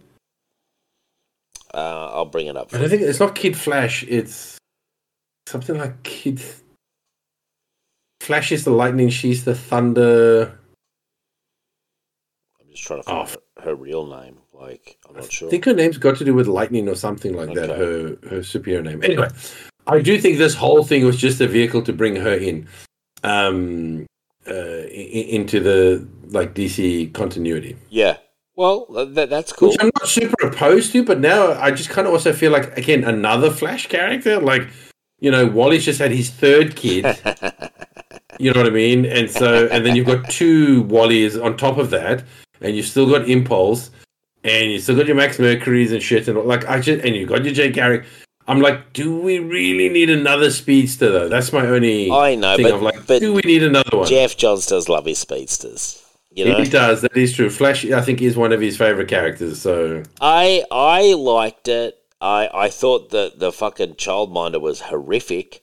It seriously was going to give me nightmares. I love the stuff with the kid, Time Master. The Hour Man reveal got me. I loved it when the adult version of the kid came back, and then it was all like about getting Wing to fight the Nebula Man, and that was all really cool. Like, I actually felt like it was a very crowded book, and I felt sorry for the artist having to draw these 1,000,002 people, but I felt he did a good job. I mean, it was action-packed, so much more enjoyable than most modern comics. Can I say that? Like, this actually felt like I'm in the hands of a professional. You know, professional artist, professional writer. They're taking me through a 6-parter. I didn't feel like it was stretched. If anything, I almost felt it ended too quickly. I read it all tonight before the show, like, you know, evening, and I thoroughly enjoyed it. I liked the art style. I felt it, as far as I was concerned, I really felt like this one didn't let me down, you know? It paid itself off. I thought it was cool that all the sidekicks showed up in the regular DC universe, so at least I guess it gives story potential for them. I liked the twist at the end where you realise that Rip Hunter's just a bit of a dick. But he's talking to Corky the kid. He just doesn't get his own kid. I didn't realise it was his son. But, when he's like, we're going to the Wild West. I thought it was his son. I mean, I'm pretty sure it was his son. Yeah. He goes, I'll bring something back for you. A new hat maybe from Backlash himself, huh? He's like, sure. And you get the sense that that's just a sad kid. Neglected. But no one said saving the timeline would be easy. Yep. But you know what? I dug it, man. I actually had reasonably high expectations because Jeff Johns, to me, I always hope he's going to bring his A game, and every now and then I've been a bit let down, but not this time. I felt this 6-parter really paid itself off. I still don't really care about Stargirl, but I don't care. She's a vehicle that Jeff Johns likes to use. Yeah. But you know what? Still one of the better newer generation. No, she characters. is. Yeah. No, I'm just saying I don't have any strong feelings about her either way. I think she's a decent character, honestly. But what I'm saying is he puts her in good stories as well. So it's not just about Stargirl with the staff. Like the story is pretty interesting, and I don't know how this thing sells, but I think it's a really good latter day Jeff Johns comic, honestly. And I think the artist. Was great to see Secret from Young Justice. I remember Secret from Young Justice. I'm the only person out there who does. Oh, yeah. She was in there too. Yep, she got a moment in the sun, and I was like, wow, even Secret's gone missing. I was going to say I haven't seen her since Young Justice, so I guess it's been a while. But also don't forget it's really hard to keep track of what the actual fucking, what's canon, what's timeline, what's... Sure, yeah. Because 52 completely fucks shit up. And I know, and, sometimes that's the part. Look, I know they try so hard. They're like, oh, it's outside of hyper time, it's in the omniverse, it's this, it's that. None of it makes much sense to me, but, at least they try. It's points for trying. Jeff Johns, you did a little diagram there. For me, I'm going to give it an 8 out of 10, honestly. Yeah, that's the score I was going to give it as well. No, it's good. It's good. It's not necessarily as good as his JSA stuff, but it's in that same vein. Yes. And he's clearly done a shit ton of research on the old heroes, the old sidekicks. Yeah. The old heroes and their sidekicks. Were most of them new, or did he create, or were they old? No, so a lot of them were actually.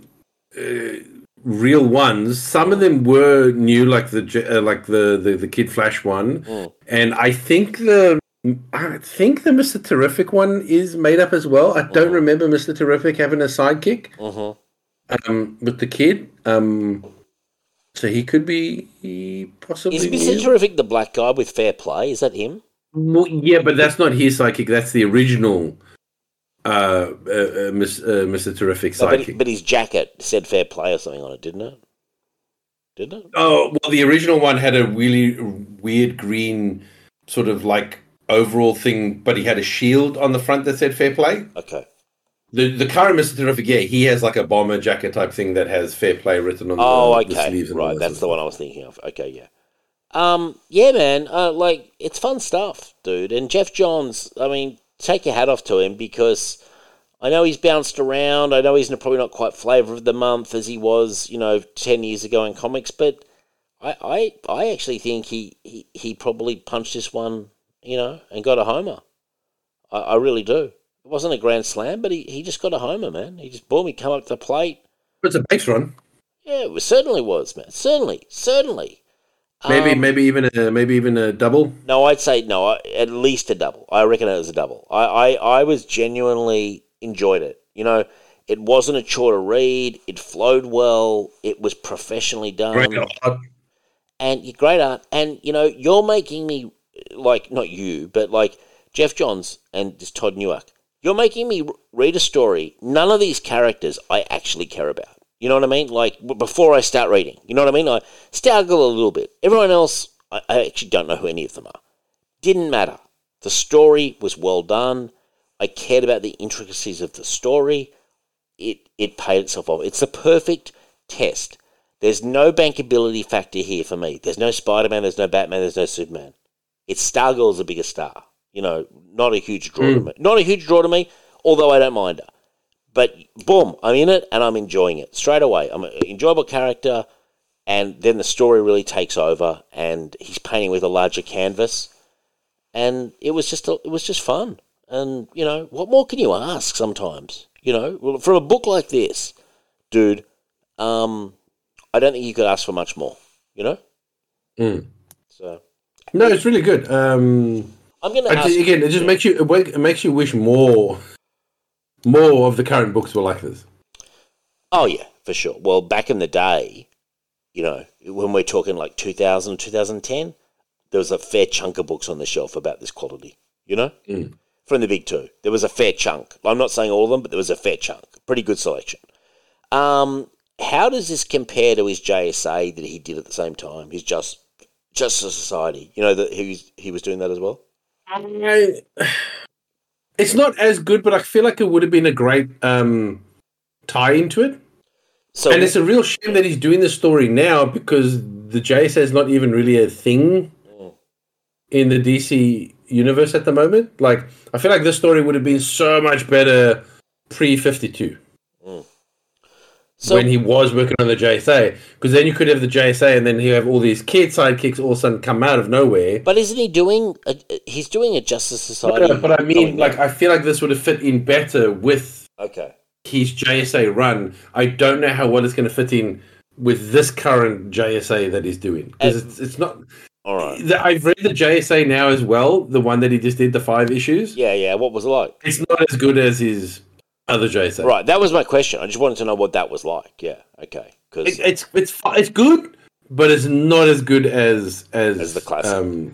His well, other the classic one was pretty fucking strong, I thought. You know, the classic JSA that he did. I actually felt, from what I've read, and I've read probably half of it, I thought it was pretty fucking good. You know, like I was impressed by that. You know, I that was where I was really like, okay, this guy's really got something. Yeah, okay. Well, you know, dude, let's just, I can see here in episode 6 or issue 6 of Justice Society of America, Huntress and the JSA collide with Stargirl and the Lost Children. There you go. Yeah, he's bringing it into for this, yeah. Right, okay, which makes sense. All right, now I do want to say, you know, thank you for listening. Sorry if my voice has been a bit scratchy and I've been a little bit down on energy. Although I do think, Rich, you've kind of pumped up this show, taken advantage. I said to Michelle before the show, Rich may score some easy points on me tonight. You know, my defense might not be as strong as normal, but you know, you did okay, man. You trash talked the Aussies a bit. You got a bit hot under the collar there. You know, waved the flag around a little bit. You seem to be in good spirits. You know. That was, you know, my favourite part of the show, where I almost thought I convinced you to start watching the Daryl Dixon, and then I realised that was just Keep dreaming, buddy. I know. But, you know, in my head, I was like, wow, I've almost got him here, because I was offering you the outer wheel of time. But, no, you were ahead of my machinations, Rich. You were aware of the web I was trying to spin. I'm on to you, buddy. You were on to me. Desperate me. Now, I do want to say thank you for listening. Look, if you can give us a rating on iTunes, much appreciated. And look, there's the Patreon feed. Rich and I are about to do another movie for Cinema of Doom in the next week or two, probably next couple of weeks. I just want to get it a bit better. But the Patreon feed, please, much appreciated if you can support the show. Patreon.com/Signal of Doom. There's plenty of bonuses in there for listeners. Now, I do want to say, next week, we're going to do the first volume deluxe edition of Rebirth Action Comics, which is the Tomasi run, Rich. Because I've been meaning to read it for many years, and I thought, well, what a good opportunity to do it. Because I really enjoyed you picking one that was more recent. We are going to do, I can tell you one comic we're going to do in flashbacks was one from you, Rich, that World's Finest issue with Metamorpho. Yeah, well, what got me interested was because I just did the Metamorpho Amazo storyline. So I was like, let me see if I can find a flashback that with Batman, Superman, and Metamorpho. Because I love Metamorpho. Man. The fact that Metamorpho doesn't have his own book is just disgraceful. Although, I don't know if I'd want anyone writing a Metamorpho book right now. So, like, I know maybe that's someone I'd like to write him, Chuck Dixon. He wrote him in Batman and the Outsiders very well. Of course, I mean, yes, I know of writers I'd love to write, but not the current crop of writers is what I'm saying. Yeah. Like, my first comic ever got with my mum, she bought me Batman and the Outsiders, and Metamorpho was in it. And I was fucking thoroughly impressed with Metamorpho from that first appearance. I was like, who's this guy? oh my god, You know? do you know who he was voiced by in the Justice League No cartoon? idea. Who? Tom Sizemore. Really? Wow. For him, the action is the juice. Yeah, I'm sure it. Tom Sizemore. I'm sure it was. Hang on, I'm going to look it up. Probably dodging, drug rehabilitation and custody battles. Yeah, Tom Substance abuse. Sizemore, Justice League Unlimited. That's cool. That's very cool. That's super cool. All right. And in Beware the Batman, it was voiced by Adam Baldwin. Wow. Okay. Two heavy hitters, man. That's pretty cool. I love Metamorpho, man. What an interesting design. Metamorpho's awesome. I love. So where I fell in love with Metamorpho was the JLI. Yes. Oh, sorry, JLE. Sorry, Justice League Europe. Yep. Our Our pal. I do like Guy Gardner, but the one of my favorite issues is when he kicks the shit, when he beats the crap out of Guy Gardner. I love Metamorpho too. Dude, I want to read that because I'm up to Justice League Europe in my reading of Justice League International. I just think to myself, what a great character. I mean, he's a character that is like the Thing. Yeah, similar, Right. very similar. On top of that, he's in love with a woman whose father is the cause of why he is like this. And the woman's a total ditz. Well, they've made her less ditzy, which I don't enjoy. I kind of like that she was a ditzy. Oh, she was also when she used to comic. say, I'm going to spend Daddy Ken's money and all that kind of stuff. Yeah, but now they've made her a bit more like, Yeah, of course they have. not as ditzy, which is not as fun in my opinion. But anyway, Yeah. what a great character. I don't understand. Like, He's awesome, dude. I honestly don't understand how a character like this doesn't have his own book. I thought everyone loved Metamorpho. Everyone who likes DC beyond just Batman and Superman, Metamorpho is super popular. He's one of those guys. He's never really done his own. You know what I mean? Like they've tried a couple of times with Martian Manhunter and stuff, but I don't feel like that he's ever given his fair shake and run. I've always felt, in my lifetime, I always owe a debt of gratitude to Mike Barr, who wrote Batman and the Outsiders, because I picked up that issue and I got a glimpse into a world of DC beyond Batman.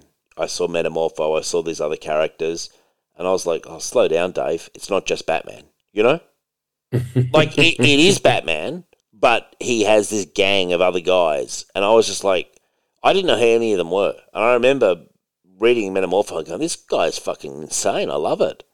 And he's a great character. He's in Justice League Europe. He's in various other things. And there's a, what's the word to describe him? Like, there's a humour and a gruffness. He's actually quite like the Thing in personality. Quite similar. Yeah, like he even calls people mooks. Yeah, he's cool. Like and he's got a bit of that crazy sort of back. Boston, where things are a bit more New Yorker. I feel like he's a bit more Boston-y type thing, and he's an adventurer / almost like fortune hunter, mercenary type character. I don't know. What a great character! And he's got a great power set too. It's a nuts power set. Like, yeah, no, he's a. Well, that's one of the. He's the main reason why I was excited for that. Shit, what was it called now? I forgot. When DC tried to do their own Fantastic Four. Oh, the Terrifics. Terrifics. Yeah. But I was so excited because it was Plastic Man. How was who that? I love. How was that? It was fine. But that's the problem. It was fine. Tom Strong was in it as well, wasn't he? No, the storyline. He's kind of a supporting character, but he's not like part of the team or anything. So basically, the team was Mr. Terrific, Plastic Man, Metamorpho, and then a character calling herself Phantom Girl, who's supposed to be an ancestor of, I guess, Phantom Girl from Legion. Oh yeah, cool. Love Phantom Girl. Yeah, so Love Phantom. It had so much potential, man. So much potential. Okay. What a great team as well. I thought to myself, yes, Yes, do your own Fantastic Four. Like, Oh, dude, why not? Marvel's done that for fucking years, man. They go, let's just do our DC version. I would like DC to spend more time doing some cool team books like that, you know? And I'll say it again. Batman and the Outsiders was a great fucking title, you know? And I point to Mike Barr's classic original run, dude, which is a classic run. And then Chuck Dixon did it in the early 2000s. It was great. You know, and he brought in the new crop. He had Metamorpho, but he brought in the new crop. He had Cassandra Cain was there, I recall, and others. It was fun, man. Like, no, I love a good team book, dude. I've always been open to team books, and I think some of these lesser lights can really shine in team books. If you just got to get people who know how to draw teams and write teams, you know, and don't make it all kidsy widsy, holding hands. We love each other all the time. It doesn't need to be that, you know. You can have moments of interaction and warmth and stuff, but sometimes the strategy these days is just to make it all very like we're all going shopping almost, you know. It's like a fantasy. Well, let's all go down the mall and hang out, and it's just like that should be one issue in a 50-issue run, not every fucking issue, you know. Just my thoughts, dude. If I was an editor, that's the kind of shit I'd be putting out there, you know. I sometimes think some of the direction that the writers are given is not very good, you know. Some of the stuff would, I think, old school, when you hear about how they used to pitch to Julie Schwartz and he would shape and mould it, and then they do their own shit. But, like, they were given some fairly stern orders at times, you know. And, you know, I'm not talking about someone standing over you while you're writing and drawing, but some direction, you know. Take it out of the Tumblr jokes. Let's get beyond that for a little bit, you know? Yep. You know what I mean? Like, because that's a very enclosed little world. It's a little world. Take it out on the road a bit more, you know, where people start giving a shit about that kind of stuff, you know? Like, because, you know, that's a very sort of like microscopic segment. Yeah. And also, but also just stop living in the now when you write your stories. Sure. Like, pull from all places of history and fucking even the future. Sure. Like, I'm getting very tired of people writing stories based on, like, current time and current events and stuff and all that. It really is, like, dating and it's making it hard to enjoy your books because, you know, I've watched Star Trek. I grew up watching Star Trek. I don't have a problem with you pulling from history to write stories and allegories and all sorts of stuff. But Jesus Christ, move the bar around. Like, you know, don't just be 2016 to 2023. Sure. Like, yeah, you know, exactly. Yeah. Oh, 100%. But yeah. Or their other favourite is let's go back to 1600, but have all the exact same issues as now. You know, like let's you know what? For one of my picks, I'm gonna go look for some Metamorpho stuff to read. Do it, man. One of my picks. All right. So, are you happy next week with my Tomasi thing? Is that cool? Yeah. Yeah. Superman's the Tomasi Superman Volume 1. Yeah. Yeah. Okay. Cool. Look, on that note, I want to say keep killing and good night. Good night. Great show, Rich. We punched it out. I was dying, and we still punched it out, man. You're always dying, Dave.